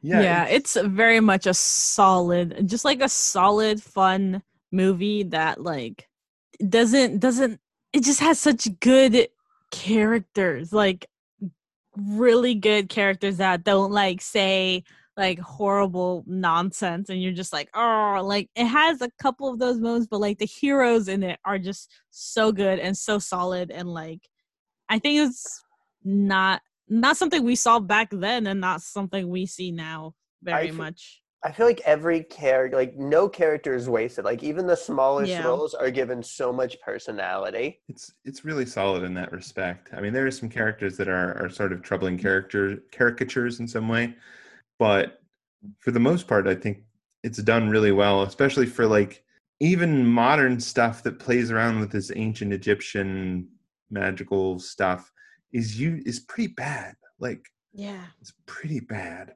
And I think this mostly sidesteps it. I like that this is a mummy movie that takes place entirely in Egypt. Oh, yeah. Which is more than I can say for the 2017. Hey, let's have a mummy movie take place entirely in the forests of England. Yes. I didn't know England had forests, to be honest, until I saw that movie. So weird. For me, like, The Mummy is very much like a product of its time. So it's very 1999. Like from like the casting to the exotification of like Egypt and Egyptian mythology and like just the history and culture. But it's kind of like one of those like problematic faves, you know? It's just, it's got such a great cast. The cast has really great chemistry with each other. Like you even almost kind of root for Emmett. Well, maybe not root, but you sympathize with him because of that little opening prologue where it's like, oh, true love. And I love that line that like a Nox on the Moon had where she's like, my body is no longer his temple. And that's why she kills herself. Like, and there was something that really resonated with me as a kid when I watched that. Like she was like, no, I am me. And so, and I choose you. Yeah, exactly. And so she's like, if I can't be with him, then I don't want to be with anybody. And I'd rather die. So it kind of gave a certain weight to like Imhotep's motivations where he wanted to bring her back because he loved her. And like they just couldn't be together because of, you know, things like the monarchy. And like didn't justify what he did, but it gave him a certain motivation where you were like, you know what? Yeah, I'd burn down the world for her too. Like that body paint, like, I get you. Yeah, and that's really what it is, right? Like, he's not a bad guy because he wants to take over the world and, like, you know, he's a bad guy because he fell in love with the wrong person. Yeah, and it's so great because like the things that happen around him, like if they had just killed him, it would have been cool. Like nothing would have happened afterwards. Yep. But they had to give him the big bad curse because murder ain't good enough. Yeah. And then he came back and then, you know, stuff went like completely bonkers. And he was like, look, I'm not here to take over the world. That's just happenstance. I'm here to resurrect my girlfriend. And, you know, somebody's got to die. Like, you know, someone, you know, it is what it is. And Rick and Evie were like, yeah, we don't vote for you. Like, it was a very human for such like a crazy monster. It was very human motivation he had throughout. Yeah. Yeah. And I think that really grounds the movie, like the way that they gave each character like a motivation or like a real personality, like they feel like lived in characters, like and characters that you would want to like hang out with. Like you guys had said earlier, you know, Jonathan could have been really unlikable. And I feel like we've seen Jonathan type characters in other films where he is really unlikable. Like going back to like the Tom Cruise Mummy film, you had that guy, Nick from New Girl. Jake Johnson. Yeah, he's in that movie. And he's just so boring. And like the character is so superfluous. Like you just really don't need him. And anything from again, like it's such a forgettable movie. We're talking about the Mummy's motivations, and here it's like it's Imhotep trying to bring back his true love versus the 2017 Mummy movie where she's trying to summon like a demon god to gain ultimate darkness power. Yeah. Like yeah, with like a super gem in like the magical dagger thing or whatever. And it's like with her strategically placed rotting bandages where she's just still hot enough. Like she's dead, but she's still kind of hot. Meanwhile, Imhotep just fucking rocked, like what? It's Act 3 final battle time? Bring me my finest velvet loincloth. Yeah. Like a boss. Yeah, he's like, this is what you get. Like, it's great. He doesn't care. And I did think about, like, I do want to give Mummy Returns another rewatch because coming from here, I'm like, oh, wow, it's such a natural place to go with to use a sequel to make Imhotep and Anaxunamun like a foil as a couple to Evie and Rick. Yeah. And that ended up working so well. Like, it really did. Yeah. Like you feel again, because you have that connection with like their characters too at the end, spoilers, in The Mummy 2, when Rick and Imhotep are essentially hanging off into like, I don't know, a hell dimension or something. Yeah. And there's Evie and Anaxunamun, and Rick is the one telling Evie, like, no, go, like, leave me behind. Don't, you literally just died like 10 minutes ago. Don't do it again. And she's like, no, she goes after him. And then it's paralleled with Imhotep and Anaxunamun, and she bounces, and he just looks at them. He's and so heartbroken. I really felt for him. So, and you like, feel for him. Like, and you feel for, like, they're kind of like doomed love. Like, it really wasn't meant to be. Like, they couldn't figure out how to be good people. But it was such a great book. And the actor played it off really well, too. Like, he actually had tears in his eyes and stuff. Yeah. And he just lets go.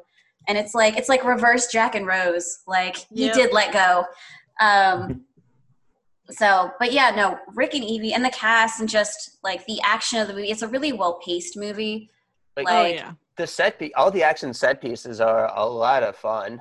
Mm-hmm. Like, they move through them at a pretty good clip, too. Like, it's like they're pretty nicely paced. The chasing and killing of the Americans could have been in the entire movie. Yeah. But it's just like a 15-minute chunk in the middle. And blowing through them. I feel like the writer-director here, it's the same guy, knows that these characters are not that compelling. Like, they're just they're born to die. Yeah. That's the only reason they're there. You almost like I do have some sympathy for like the first guy who got his eyes and mouth taken, because then he ends up getting everything taken like later when he thinks he's safe, and I'm like, that sucks, bro. Like, but you also opened the chest when you weren't supposed to. It's like breaking out a Ouija board in like a high school lockdown or something for like senior year, and you know, it's like don't do the thing. Why would you do the thing? But yeah, all the like little secondary characters really work to like weave in everything. And yeah, it's a solid movie. Like, it knows what it wants to do, it knows what it wants to be, and it sets out to hit those marks and that goal. Yeah. Well, let's get into our progressive politics questions here. See how we feel like this movie does on this stuff. I think maybe the easiest question to answer here, the most interesting too, probably is this movie feminist, and how does it treat its female characters? For only having pretty much 2 female characters, I think it does do a good job of not, like we said before, of not like just making them like a trope. Obviously, like the whole plot of like killing a woman to, you know, give motivation to a guy is used, which, you know, it does suck. But although she does kill herself, and you know, he's trying to resurrect her. He's not on a path for revenge, but not being the like classic. Yeah, but like not being this this character that's like, okay, I'm just gonna shoot off at the mouth and, you know, be very, very like athletic and like not what a girl is supposed to be. Like, she's not that. She's very much like feminine and smart, and like it works to her advantage, and that's so great to see. Yeah, it walks this really interesting line between the Indiana Jones female characters, where they're all fairly useless. They're feminine, but they don't really do anything. They're just there to scream and have him save them, even if they are really, really zesty in the comments. Evie is crucial to the plot at every like stage, like the whole way. Like, she's the one who kicks off the expedition to Hamunaptra. She's the one who accidentally brings back Imhotep. She's the one who takes away like his immortality. Like, and she's not even like a damsel in distress, because she doesn't get captured. She gives herself up to save the rest of them. Like, even in that, it's like a hero moment. And you have her, like, she talks a lot about, you know, this I guess scholarly or archaeological society that keeps rejecting her. So you even have, like, while she's the Bembridge scholars. Yeah, you even have her dealing with this kind of institutional sexism, despite you know, just all of her talents and skills and passions. Like the Anaxa Moon plotline, yeah, she is kind of like quote unquote fridged for Imhotep's like overall motivation. That's another part where it's like, it's very 1999. But I did like how at least she had agency in like choosing how she wanted to die and how she wanted to live, essentially. It's small, but it's something where I'm like, you know, I did appreciate that little bit. With Evie, the film literally does not work without her.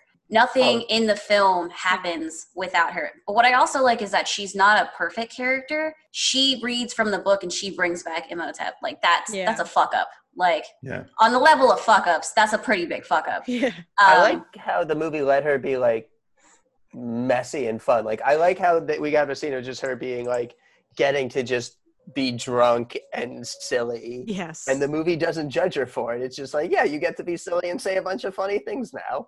Yeah, it helps humanize her, because then she's not like quirky, clumsy. You know, she's not like the, oops, like I'm so cute and clumsy, like kind of stereotype for female characters.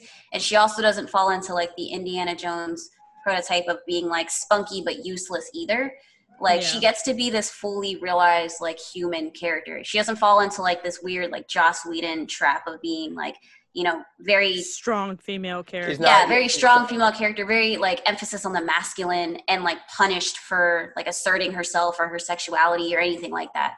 She gets to be bookish, she gets to be clumsy, she gets to make a mistake and work to fix that mistake.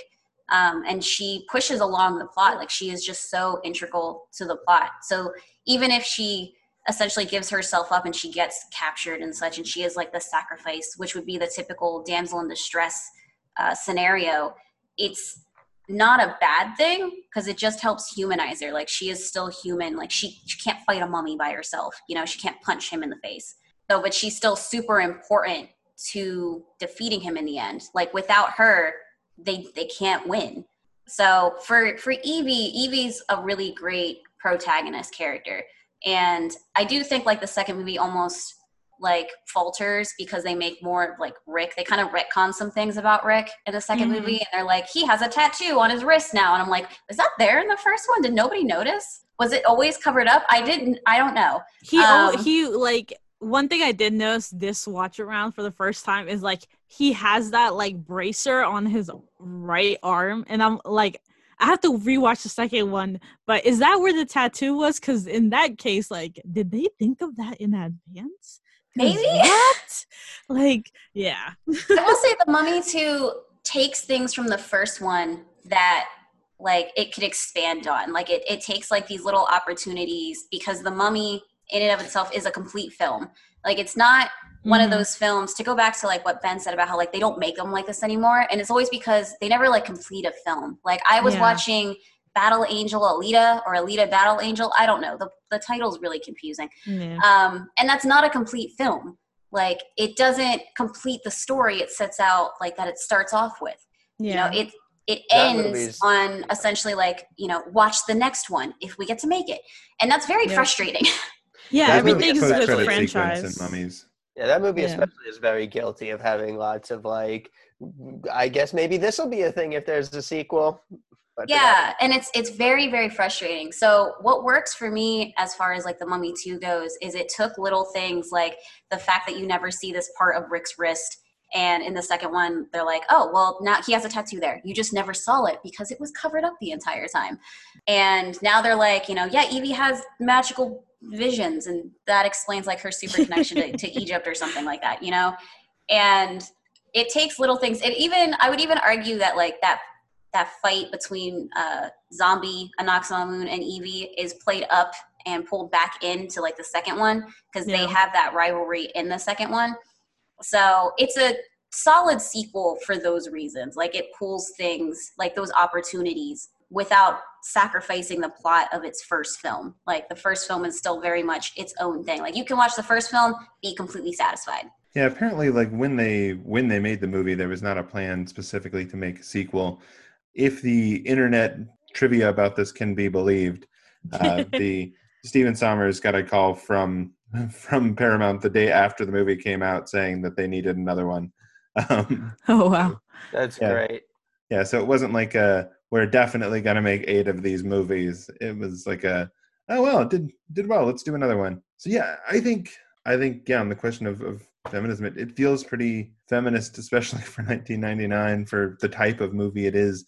I think it's kind of incredible that in the character of Evelyn Carnahan, that you have a character at this time who is heroic while still being feminine, because those two things seem to not mix in movies at this time. You know, if you are a heroic woman, you have to be a strong woman, physically beat people with things. And instead, she gets introduced in that kind of classic underdog hero scene of like, she makes a mistake at work and then her mean boss like berates her. Like, how many times have we seen that, like, with a male protagonist to establish that they're kind of plucky yet down on their luck? And so like that's her introduction, is like making a mistake and doing like having like adorable physical comedy that's really funny, shows off her skills, but also shows that she's like again has a arc and it's like a whole place to go. And I don't know, to me I just like that the movie right from her introduction screamed like, this is the protagonist. She gets to be a nerd, which is cool. Like she gets to be just an unashamed like nerd.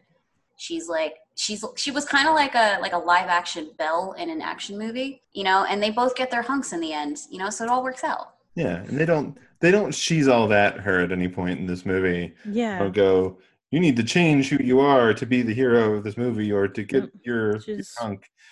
She's just always gorgeous. She's gorgeous and nerdy throughout. So I guess the flip side of this, the other question that we have to answer here that I think there's a lot to say about, is the question of people of color and race in this movie, and how this movie deals with characters of color. How do we feel? I mean, obviously it's almost 20 years on. Well, it's more than 20 years, 21 years on from the release of this movie. How do we feel like it did with race generally? Yeah, it definitely plays into that every classic Egypt movie that is about white people, but surprisingly does a better job than other Egypt movies by having people of color, even if they are not Egyptian. So it's like it tried. It didn't completely succeed, but like I guess 1 star for effort. They get a You Tried star. Yeah, like, okay. Yeah, it's like C+. Yeah, they get a Zuko meme, like not as terrible or racist as you could have been. Yeah. From me, like product of its time, you know, like I'd rather watch this than any Indiana Jones movie. Like some of the Indiana Jones movies just flat out make me uncomfortable, and I don't like Indiana. Like he's just like, look, you're not that hot of a professor for me. I'm sorry. I'm gonna choose Rick O'Connell every time. It belongs in a museum. The fuck it does. It belongs with its people. But I think what kind of helps this movie, like the casting is just, it's a problem. But what does, I feel like, help this movie just narratively is it has characters of color on both sides of the spectrum. Like you have your bad guys, but you also have your good guys. It has the racist stereotypes, you know, but it also has like characters of color that are like noble, that are heroes. So it helps add a little bit more balance where I don't feel just icky watching it. Like I do with similar movies. Yeah. So that helps. Like Abed is, I mean, he's a good character, and I'm glad that he got to do more in like the sequel. And that he got to return for the sequel too was great. Yeah. Like, and with his beautiful, beautiful hair. So good. So good. Good hair. Like, they didn't just find some other guy to take his place and cross-cast it instead of bringing him back. It's appreciated. I feel like it doesn't get as bad as Indiana Jones, where, you know, in the opening sequence of Raiders of the Lost Ark, they have Alfred Molina in brownface playing a Middle Eastern character and just playing him bad, like just bad. It's just so bad. Yeah, that's the one thing it oh my god, I never realized that was Alfred Molina. Yeah. Oh no. Yeah, it doesn't like, you know, brown face anybody. Like they're all, you know. Yeah, I mean the closest we get is Imhotep, who is, you know, a white South African guy playing Egyptian, which I don't know. It is what it is. The Imhotep thing is weird to me because I know exactly enough about Egyptian history to know that Imhotep is not a priest. That's a real dude who was an architect, who like was the architect of the pyramids, who like was so good at his job that like they buried him in a pyramid. Like they were like, like I feel like for being such a good architect. For some reason they made him a priest who sleeps with Seti's wife or girl, whatever she is. Yeah. It's definitely like one of the screenwriters or the director had seen like Prince of Egypt and like read about, I don't know, like King Tut or something. And he was like, that sounds cool. And had most likely watched Indiana Jones movies, since these films are clearly taking a lot of like homage and influence from those films, and wanting to do something similar without actually like doing like a ton of research. Like it's very much like white centric fantasy on the culture and the history, which I think is something that like should be pretty acknowledged. So as much as I enjoy both those first two films so much, it's still like one of those things, you know, it's like Hollywood being Hollywood. Both the bays, differently spelled bays, are actually pretty great in the movie. Like they give Oded Fehr, Ardith Bey, a lot of things to do. He's a good character. He's basically the only one other, like she's the only one other than the main characters that has a good head on his shoulder. I love when they're flying in the plane and Bay is like strapped to the wing and they kept like, how you doing? And he's just got this ear-to-ear grin on his face. Like, he is like a dog sticking his head out the window in a car. Like he's having the time of his life. Yeah, and then Terrence Bay, Eric Avari's character, is a professor. He is like he's both smart and he goes down fighting in this movie. Both of which are good things. Anck-su-namun there's not much to talk about with her here. She barely has a speaking part other than to say like, my body is no longer his temple, and kill herself. And again, it's a little weird, the casting, that they're like brown, right? Yeah. Brown. They're like close enough. Yeah. Venezuelan, Egyptian. You know, someone at some point in the casting room definitely actually said the words close enough. Oh, yeah. Either that or they're just like, she's hot. Put her. What? Yeah. I'm into that. What are they going to do? Wait 20 years and then give a shit on something called the podcast? I don't think so. Well, it's interesting too, because like we just had that Mummy film with Tom Cruise, and yet this film from 20 years ago. God, I'm so old. 21 years ago. Jeez. Has more actual like people of color and characters of color like in its foundation than a film that came out 4 years ago. I'm not a mathematician. 3 years ago. I'm not in the math field. It's fine. It's fine. This film is old enough. But more recently. I'm still angry that they gave us a Mummy film that had more stuff about the Knights Templar than it did Egyptian mythology. It's I fell asleep in the first 25 minutes of that movie. I have no idea, and I have absolutely zero interest in ever watching it again. The only part of it that I sincerely enjoyed was the split-second Easter egg to this movie. There was one? So when Russell Crowe was doing his whole hi, let me tell you about the Dark Universe. Wait, Russell Crowe is in that definitely movie? going to happen. Wait, he was in that? Yeah. I haven't seen the new Mummy. He plays Dr. Jekyll and Mr. Hyde, who they say he's going to be the Nick Fury because we're doing Dark Universe. I was afraid he was going to start singing at me. That would have been actually terrifying. So when he's check out all our hallway of Easter eggs, and one of them, and you can see in the shot is the Book of the Dead prop from this movie. Oh, okay. Wow. I almost feel insulted. Don't even associate with it. But to go to that movie, the main characters were Dr. Lady MD, who was a white blonde lady, Tom Cruise, the white guy Nick from New Girl, Russell Crowe, they're so all the main cast is white, and the whole movie takes place in England. Yeah, what? It's really interesting that a film that came out 20 years ago, at the very least, had at least one character of color that was important, that got to be a hero. Got to be at the big climax scene and was I'm not only am I going to help you fight the mummy and help you win, I'm going to also survive and look hot doing it. And it's how did a movie 20 years past be able to do something like that in a movie that came out a few years ago, not even be able to cross that bar?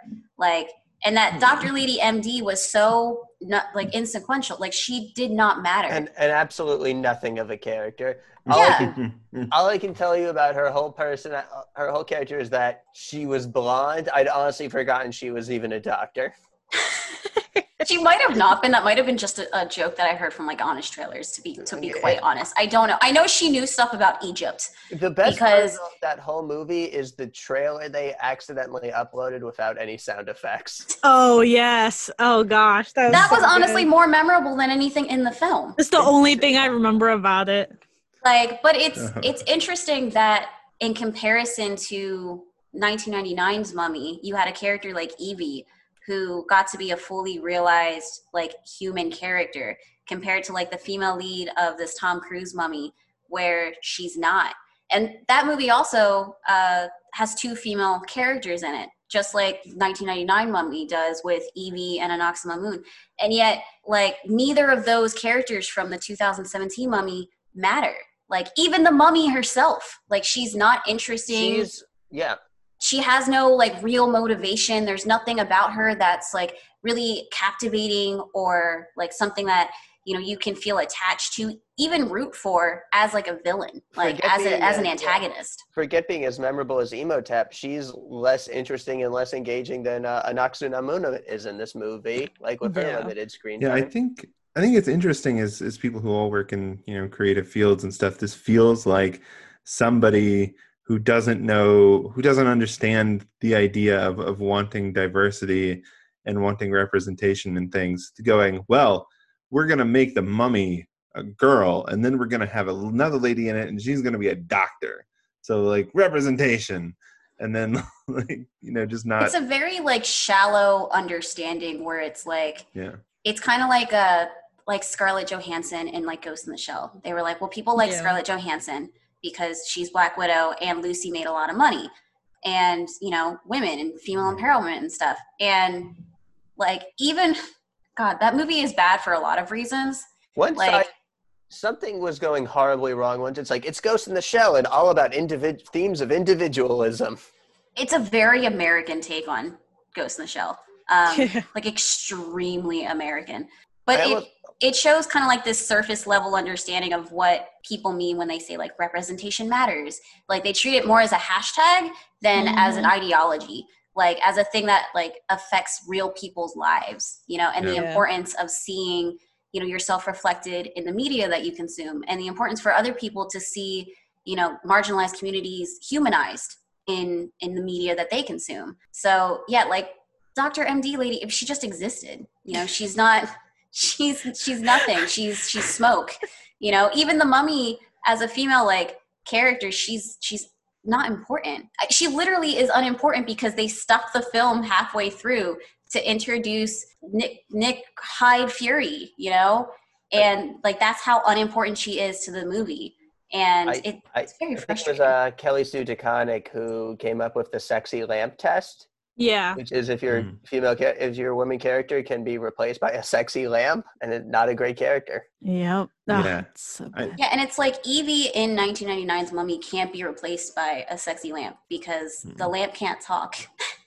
Like the lamp can't save Rick. The lamp can't like start the journey to Hamunaptra. The lamp can't read the book. Yeah, the lamp can't sacrifice itself to save the rest of the crew. You know, the lamp can't read that final incantation to take away the bad guy's immortality. Like, and that makes her important. Like that shows how interwoven she is into the plot. Neither Evie nor Rick is anybody's prize. They are two individual heroes in their own right.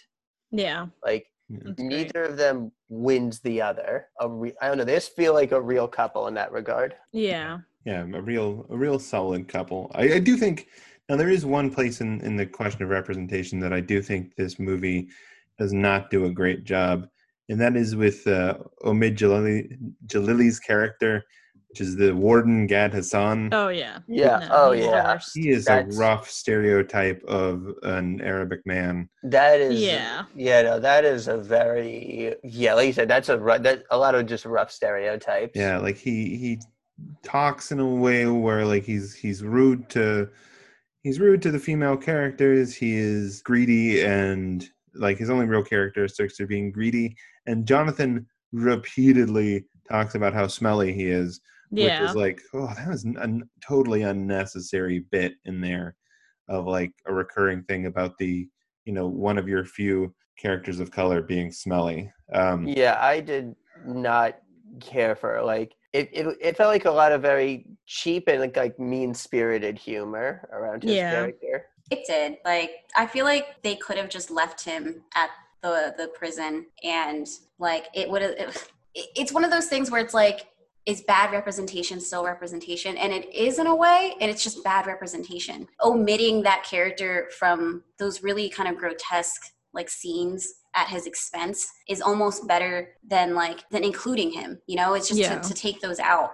If he wasn't included, like nothing in the plot would have changed, like if he just didn't go with them. Yeah, the only real important thing he has to do in this movie is pry bugs off the wall and then like get eaten from within. Yeah, and one of the Americans could have done that. Yeah.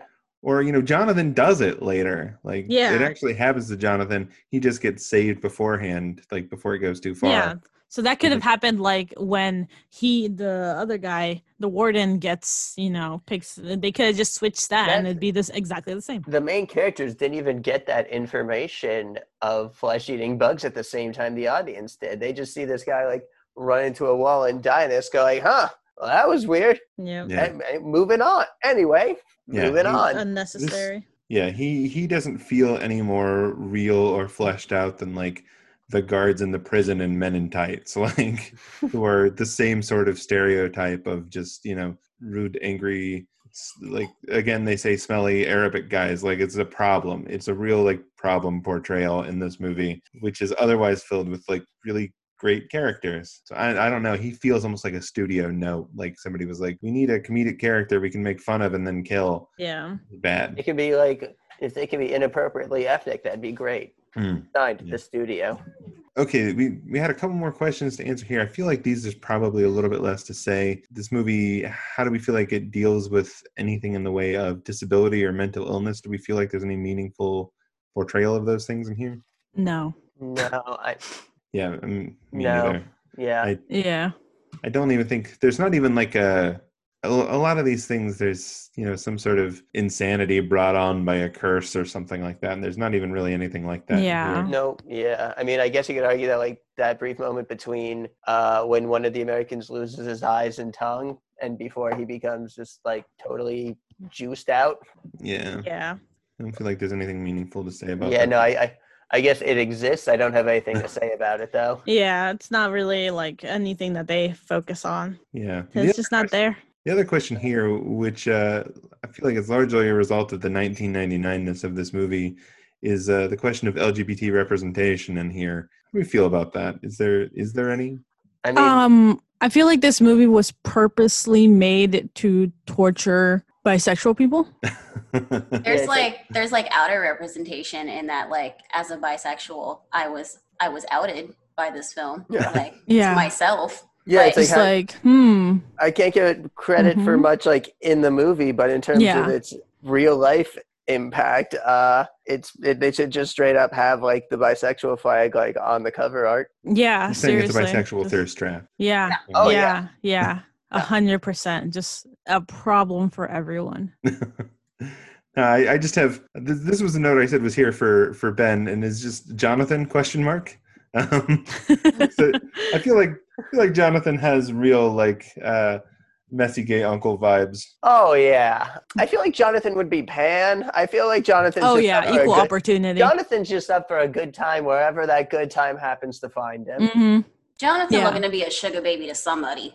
Yeah, I definitely see that 100%. Yeah, I don't think there's anything in this movie that rules that out. Jonathan doesn't have a romantic arc of any point, nor is he particularly horny in this movie. The way both Evie and Rick are. Yeah. I do love that this movie lets Evie kind of like openly thirst. Oh yeah, 100%. It's so good. Yeah, Evie is definitely like, I feel like she's hornier than Rick in this movie. Like Rick definitely has a couple of moments of like being impressed by Evie, but I feel like those moments are equally like being impressed with her intelligence.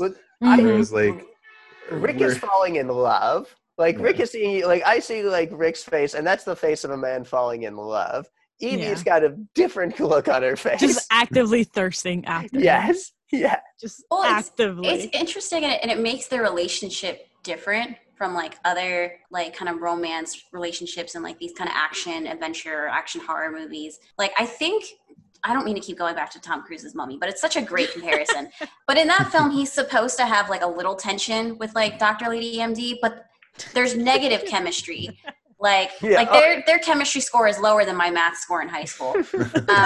And there's nothing there. Like there's no reason for them to like each other. And you see that a lot in these action films. Like that's why I don't like James Bond films, because I'm like, why does she like him? Like, Daniel Craig is like, I guess, daddy to some people, but he's also kind of a dick. Like, why do you like him? You're half his age.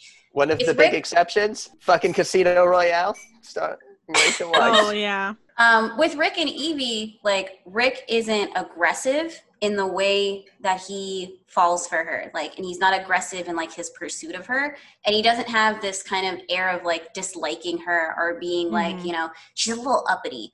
She's hot, but she's a little uppity. The most you kind of get of that is when he jokes to Jonathan about like trading her for like the camels. And like they have that early tension where like, their personalities are kind of rubbing up against each other because of the circumstances, because Rick has information that Evie doesn't, but she does not like that. Yeah, and they organically kind of get over that because he starts to see her like as a person. Like he's like, you saved my life, and you have this vibrancy to you that's attractive. It's not just the fact that she's like hot. And for Evie, it's like, you were gross, but now you're kind of hot. Like, plus you steal things for me. Like that's pretty. I'm kind of into that. And I do like that there's little moments that do show Evie recognizing that there is more to Rick, or that like there's more of a mind to it. Like when they're on the boat And she says like, oh, you know your history. And like, he has that nice little retort. He's like, I know my treasure, but it still just shows her actively picking up on and learning and appreciating new facets of him. And I like that scene on the boat when they're having this shootout and the bullets are coming closer and closer to Rick. Yeah. And she pulls him away. She pulls him and he's like, oh. So the actual physicality of the actors meshes really well. Like, and it's those tiny little character beats that really help build that relationship into something where you're like, yeah, I buy this and I'm not mad about it. I even ship it. Like, these two work.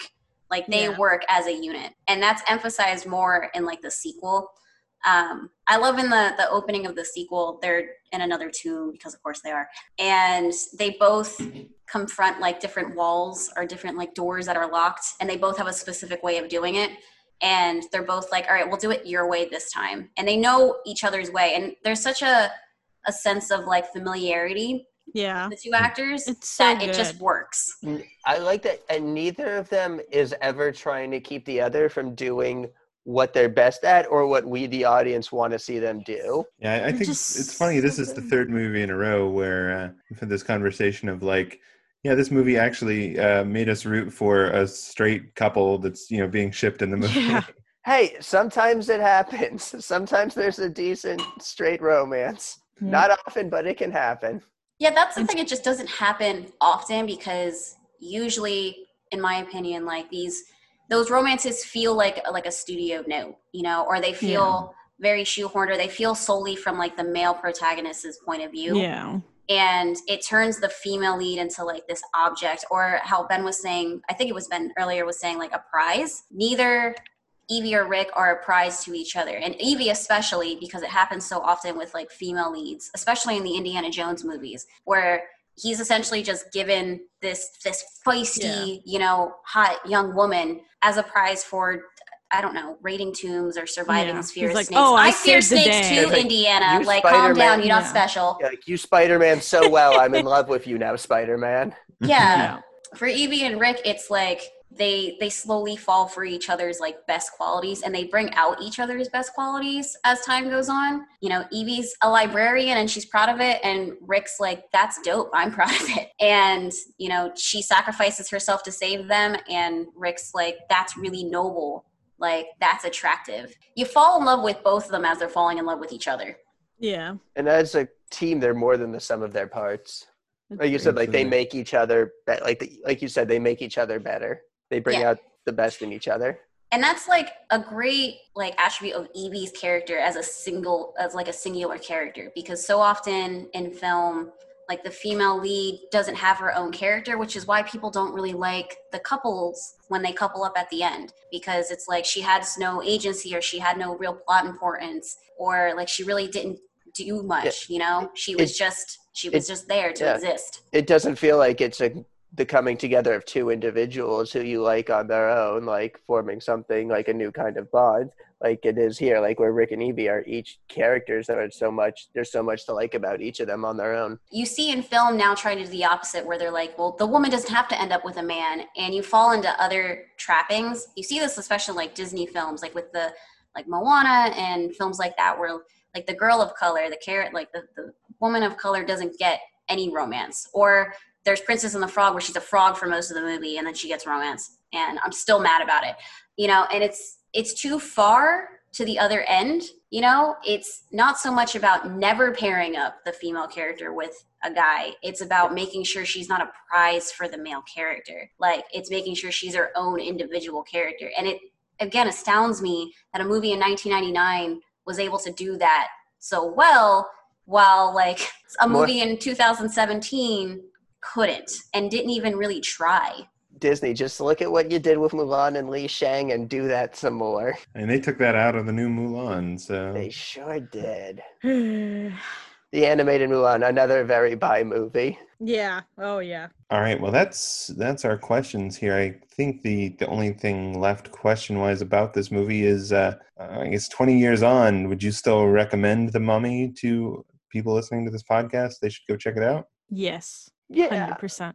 Yeah, it's a super fun adventure film. Like, there's a lot to love about it. Yeah, I think go in knowing that is from 1999, so certain things haven't aged well from like certain characters to certain like plot points, maybe to like some special effects. But overall, it's still a really solid movie, and it's a really engaging, fun movie. If you have a night to yourself or with your friends, like it's just an entertaining popcorn flick, to quote Roger Ebert. Like it's engaging. It's got good characters. It's funny without being forcefully funny. And it's got really great quotable lines. Absolutely. I think I fall along the same lines. I came into this really worried because I hadn't watched the Mummy movies in a while. And I was like, I'm betting there's a lot of like uncomfortable racism in there. And it's not as if there isn't. I mean, there is, like we said, Ghassan is a really rough portrayal of Arabic people in general, Arabic men especially. But for the most part, it does it really well. And it manages to, like you said, be more feminist and more sensitive to cultural stuff than, a Tom Cruise Mummy that is, 20 years younger. It seems to be a pretty good exception to all of that. I'm pleasantly surprised by that. Now, I guess the big thing we have left is having watched this, if somebody has seen this or they like The Mummy, do you guys have other recommendations for other media, TV, books, other movies, whatever that you think pair nicely for somebody who's liking this? The Mummy Returns. I think if you want another very 90s swashbuckling action adventure movie that's unreasonably horny, definitely Mask of Zorro. I feel like that needs to be our next podcast as well, is just unreasonably horny. I'm in for it. But I will unfortunately tear the Mask of Zorro to shreds, and Desiree knows this. Yeah. So, Catherine Zeta-Jones. I don't know if I have anything that's like genre adjacent to like The Mummy, but if you want something that's a little satirical, a lot of fun, that's also like horror adjacent, Deep Blue Sea is great. It's probably my second favorite shark movie. I'm a huge shark movie, like shark horror movie stan. There was one thing I stand in this world, it would be shark movies. LL Cool J, so good with his parrot friend. He really is. And that, like The Mummy, that movie has a lot of like great little surprises and a lot of like subversion of like the tropes that you kind of know, or that you might just be kind of familiar with. And it's very self-aware. Like I'd say The Mummy and Deep Blue Sea are both very self-aware movies in the genre type and the stories that they're telling, and they work. The Mummy is a better film, but Deep Blue Sea is a great, fun, like monster horror film that I love to bits and pieces. And mi mamita loves LL Cool J. It's a little uncomfortable watching it with her, but she loves him. So when she visits, I know we're gonna watch that together. So yeah, I guess off the top of my head, that's what I got. Yeah, I was struggling to figure out something in particular that ticked all the boxes that this one does, and instead I think I just came up with a couple of different things that do it nicely. We've had a lot of fun here at the expense of the Dark Universe. And I have not seen the Mummy movie, but I have seen... Look, at least someone's getting fun out of the Dark Universe. Right? At least something good should come out of that debacle.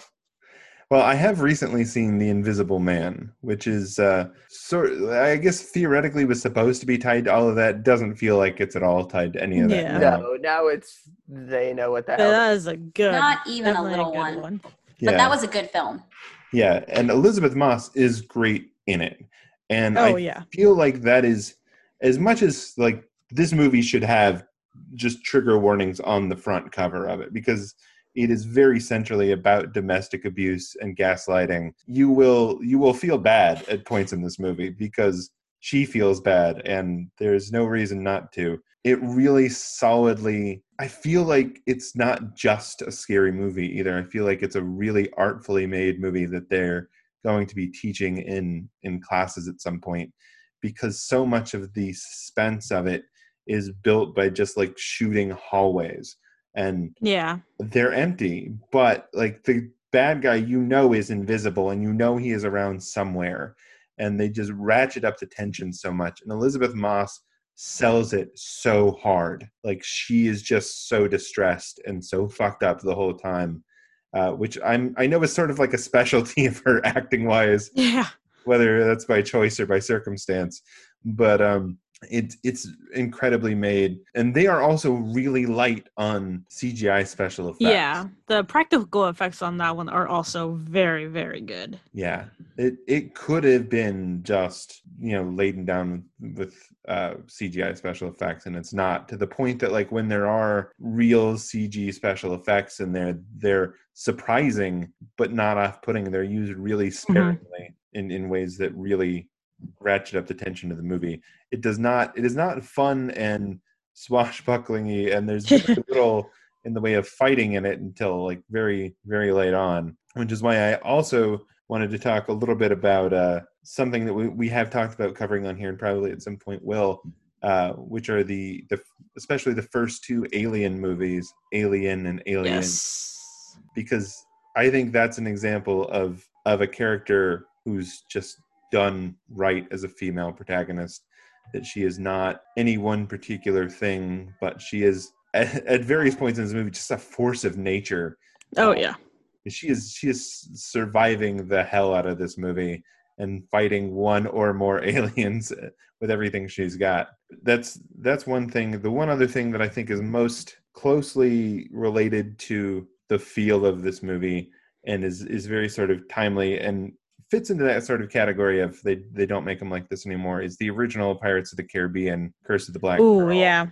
Which has That's that definitely swashbuckling quality. Elizabeth Swann, for not being perfectly done in this regard, is like a character who has agency, who wants things, and actually gets better, I feel like, as the series goes on. 100%. The series starts to decline. And more than any other character, she's treated very well by the sequels. Yeah. I would say she's definitely the standout and the only character like that has like a through line arc. With those sequel films, and they stopped painting her boobs, which was great, because I watched an interview with Keira Knightley, and they showed a screen cap of her as Elizabeth Swann, and she was like, all that cleavage you see, she's like, that's all fake. She's like, that none of that was real. She's like, that was all makeup. That was they pushed any little bit she had up, and she's like, the rest was all makeup. She's a very petite woman. So I've seen she's been victim to like Hollywood Photoshop a lot. They did the same thing to her on the posters for that. Oh, what was that terrible King Arthur movie that she was in? Oh yeah, King Arthur. Yeah. But I do love Pirates of the Caribbean. That first one is such a solid movie. Like without being anything else, like that's such a solid movie. The rest of the films, especially like the newer ones, the new ones. Like, it's actually interesting to compare Elizabeth Swann in that first film with the lead female character from the newest film, where they like get Poseidon's trident or whatever. There's this really horrible running joke about the female lead, and that one whose name I cannot remember for the life of me, where she studies like orology or something about the stars, and the male characters around her keep joking that she's a whore because it sounds like horology. Oh yeah, it's so bad. That sounds really exhausting. It's so bad. Exhausting. I mean, they keep going back and making this joke over and over and over. And I was like, dude, it wasn't funny the first time, and it's not funny the 16th time, like an hour into the film. But it's interesting how, like, that's a more recent film, and I would argue that female character is way worse off than Elizabeth was in that first film, in that original Pirates film. Kind of goes back to what we were talking about earlier, how like the newest Mummy movie is way worse than the 1999 version. And the idea of all these discussions is that we move forward, like we move media forward, we get better at it, not that we regress. So it's an interesting reflection on like the media landscape and like our media like history. Absolutely. So I am one of those people that for years I've been prone to say the words Pirates of the Caribbean, Curse of the Black Pearl is a perfect movie. Not that it's the best movie, but that it is a movie that like is trimmed down to exactly what you need to tell that story. Every minute of it is perfectly well made.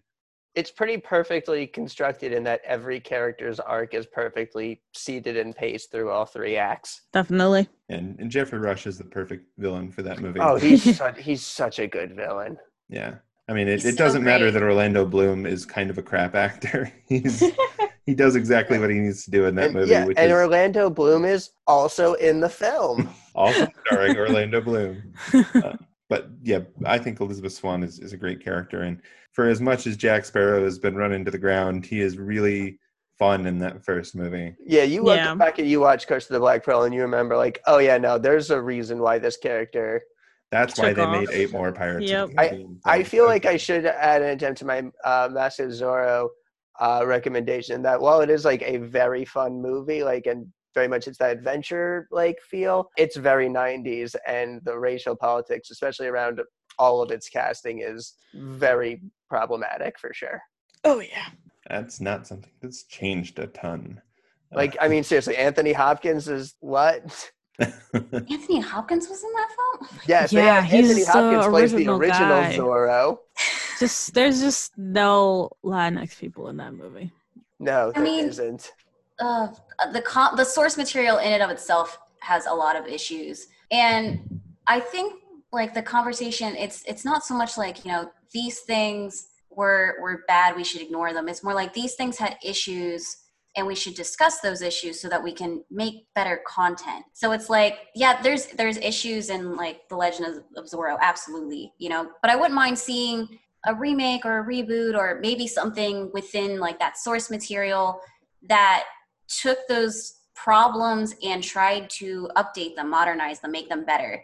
Like, I would love to see maybe something like that for The Mummy. Like, I think the film is very much a product of its time in that it's also not so much just the narrative and the casting, but also like the tone of the movie, since it's so influenced by like the Indiana Jones franchises and those things. I don't know if the tone of this movie in particular could really be redone, but I'd like to see like films that are based in Egypt or about Egyptian mythology and about Egyptian culture that are more modern and more reflective of actual like life as it is, you know. There's such a rich culture there, even to this day, like present day. Like, it's not like Egypt doesn't exist, you know. It's not like there's not other things you could do about it. So I would like to see films that are more real, even if they're fantasy based. It would be interesting. I'm hoping for a comedic fish out of water story where like the mummy wakes up and it's after 3,000 years and it's like, what, modern day Egypt? How does cell phones work? And it's just him trying to figure out like, and it's just this ancient pharaoh making his way through like modern day Cairo. This is a movie that definitely contains the phrase "check, please." Yeah, pretty sure that was a Disney Channel movie at some point. Yeah, I feel like this is. I feel like the same argument applies here that we've used frequently talking about the Iron Fist TV show and Iron Fist in general. Is there's no reason if you're updating this and modernizing this, the heroes of this story cannot be themselves Egyptian. Because you know there is a long time between they were halfway there with these characters. Egypt.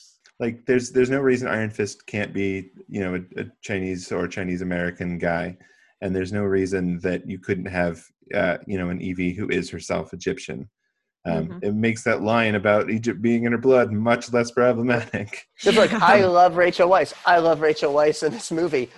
Rachel Weisz is extremely not half Egyptian. Yeah, like it would be cool because Evie says that her and her brother, like their mother is Egyptian. And it'd be cool to have a film that is, you know, set in that fantasy, you know, action adventure horror setting with an actual like Egyptian female lead and, you know, play off that. Like, let her be the protagonist and maybe, you know, get a guy or get a girl. Like, that would be cool. Yeah, Tom Cruise doesn't need more films. He's got like 60 more Mission Impossibles to film. You're talking about a lack of chemistry between a male lead and basically any female lead that he's been matched with. Like, it's not... Yeah, that's just not happening. Just bad. I think the only funny line in that film is when Russell Crowe's Dr. Jekyll, Mr. Hyde character tells Tom Cruise, "You are a younger man," and I'm like, "Where? Aren't you all like the same age?" Tom Cruise is in his 50s by now. Oh my gosh. Yeah, like, Russell Crowe's been living much older. He's much older looking man, that's for sure. Oh my God, Tom Cruise is older than Russell Crowe. Oh my That gosh. doesn't surprise me at all. He is 2 years. Tom Cruise is 2 years older than Russell Crowe. Must have paid Russell Crowe quite a bit to say that line. Mm-hmm. Because he said it with his whole chest. I'm pretty sure Russell Crowe aged another year just by saying that line. I guess we got to look out for the release date for Dr. Jekyll and Mr. Hyde, huh? That should be out any day. All right. I think that covers everything. We've got our recommendations there for anybody who wants to check out the one movie that might have been in the Dark Universe had the Dark Universe survived to The Mummy. Invisible Man is still very good and is very much a horror movie. If you're okay with, the subject material of that one, which a lot of people I can understand would not want to see that movie. Before we let everybody go, why don't we go through and let everybody know where they can find us online so they can, ask us more questions, talk more to us. Let's start with you, Ben. Yeah, you can find me mostly on Twitter at BenTheCon. You can find my most recent comics, Griffin Galaxy's Most Wanted and Heavenly Blues, on Comixology, and the Heavenly Blues trade paperback is available to buy online at the Scout Comics store. Keep an eye out for pre-orders of Renegade Rule, which is coming out from Dark Horse Comics next spring. And Alexis? Me at Rexus92, so REXUS92 on Twitter, and you can find Latinx Geeks everywhere: Instagram, Facebook, Twitter, Twitch, there. So yeah. And Desiree, where can people find you? People can find me on Twitter and Instagram under Baruika Desiree. I'm much more active on Instagram. Lots of cat pictures. And sometimes I post about stuff that I'm editing or the books that I'm maybe sort of acquiring. So more to come for that. And everybody can find me at JRome58. So it's JROME58 on Twitter and Instagram. And my website is jeremywhitley.com. Pretty soon we're going to have some more information on the podcast and where you can find various things for this online. We're working on putting together a Patreon and a website. And by the time this comes out, you will know more about the distribution. But we're working on putting that together right now as well. But that is it for this evening. We will see you next week. Until then, thank you very much for joining us, and have just pleasant dreams of burrowing bugs. Oh gosh. Bye, everybody. Bye. Thank you. Bye. Take care, everyone.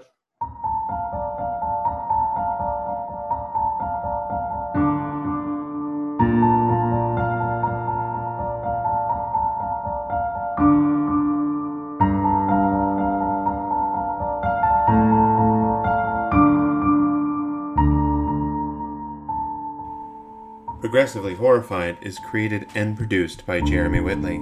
This episode was written by Jeremy Whitley, Ben Kahn, Desiree Rodriguez, and Alexis Sanchez. All opinions expressed by the commentators are solely their own and not intended to represent the intent or opinion of the filmmakers or any of the commentators, publishers, or employers. Our theme music is Epic Darkness by Mario Cole 06 and was downloaded royalty-free from Pixabay. If you want to sponsor Progressively Horrified, please contact Jeremy Whitley on Twitter at jrom58 or via his website at jeremywhitley.com. Yeah, now I want to go watch The Mummy too. Mummy Returns, so that's probably gonna be the rest of my night. Do it, and then report back about the weird CGI for Rock Scorpion. Oh gosh, no, that lives in my dreams. Like I don't need to rewatch that. I know what it looks like. His super plasticky face.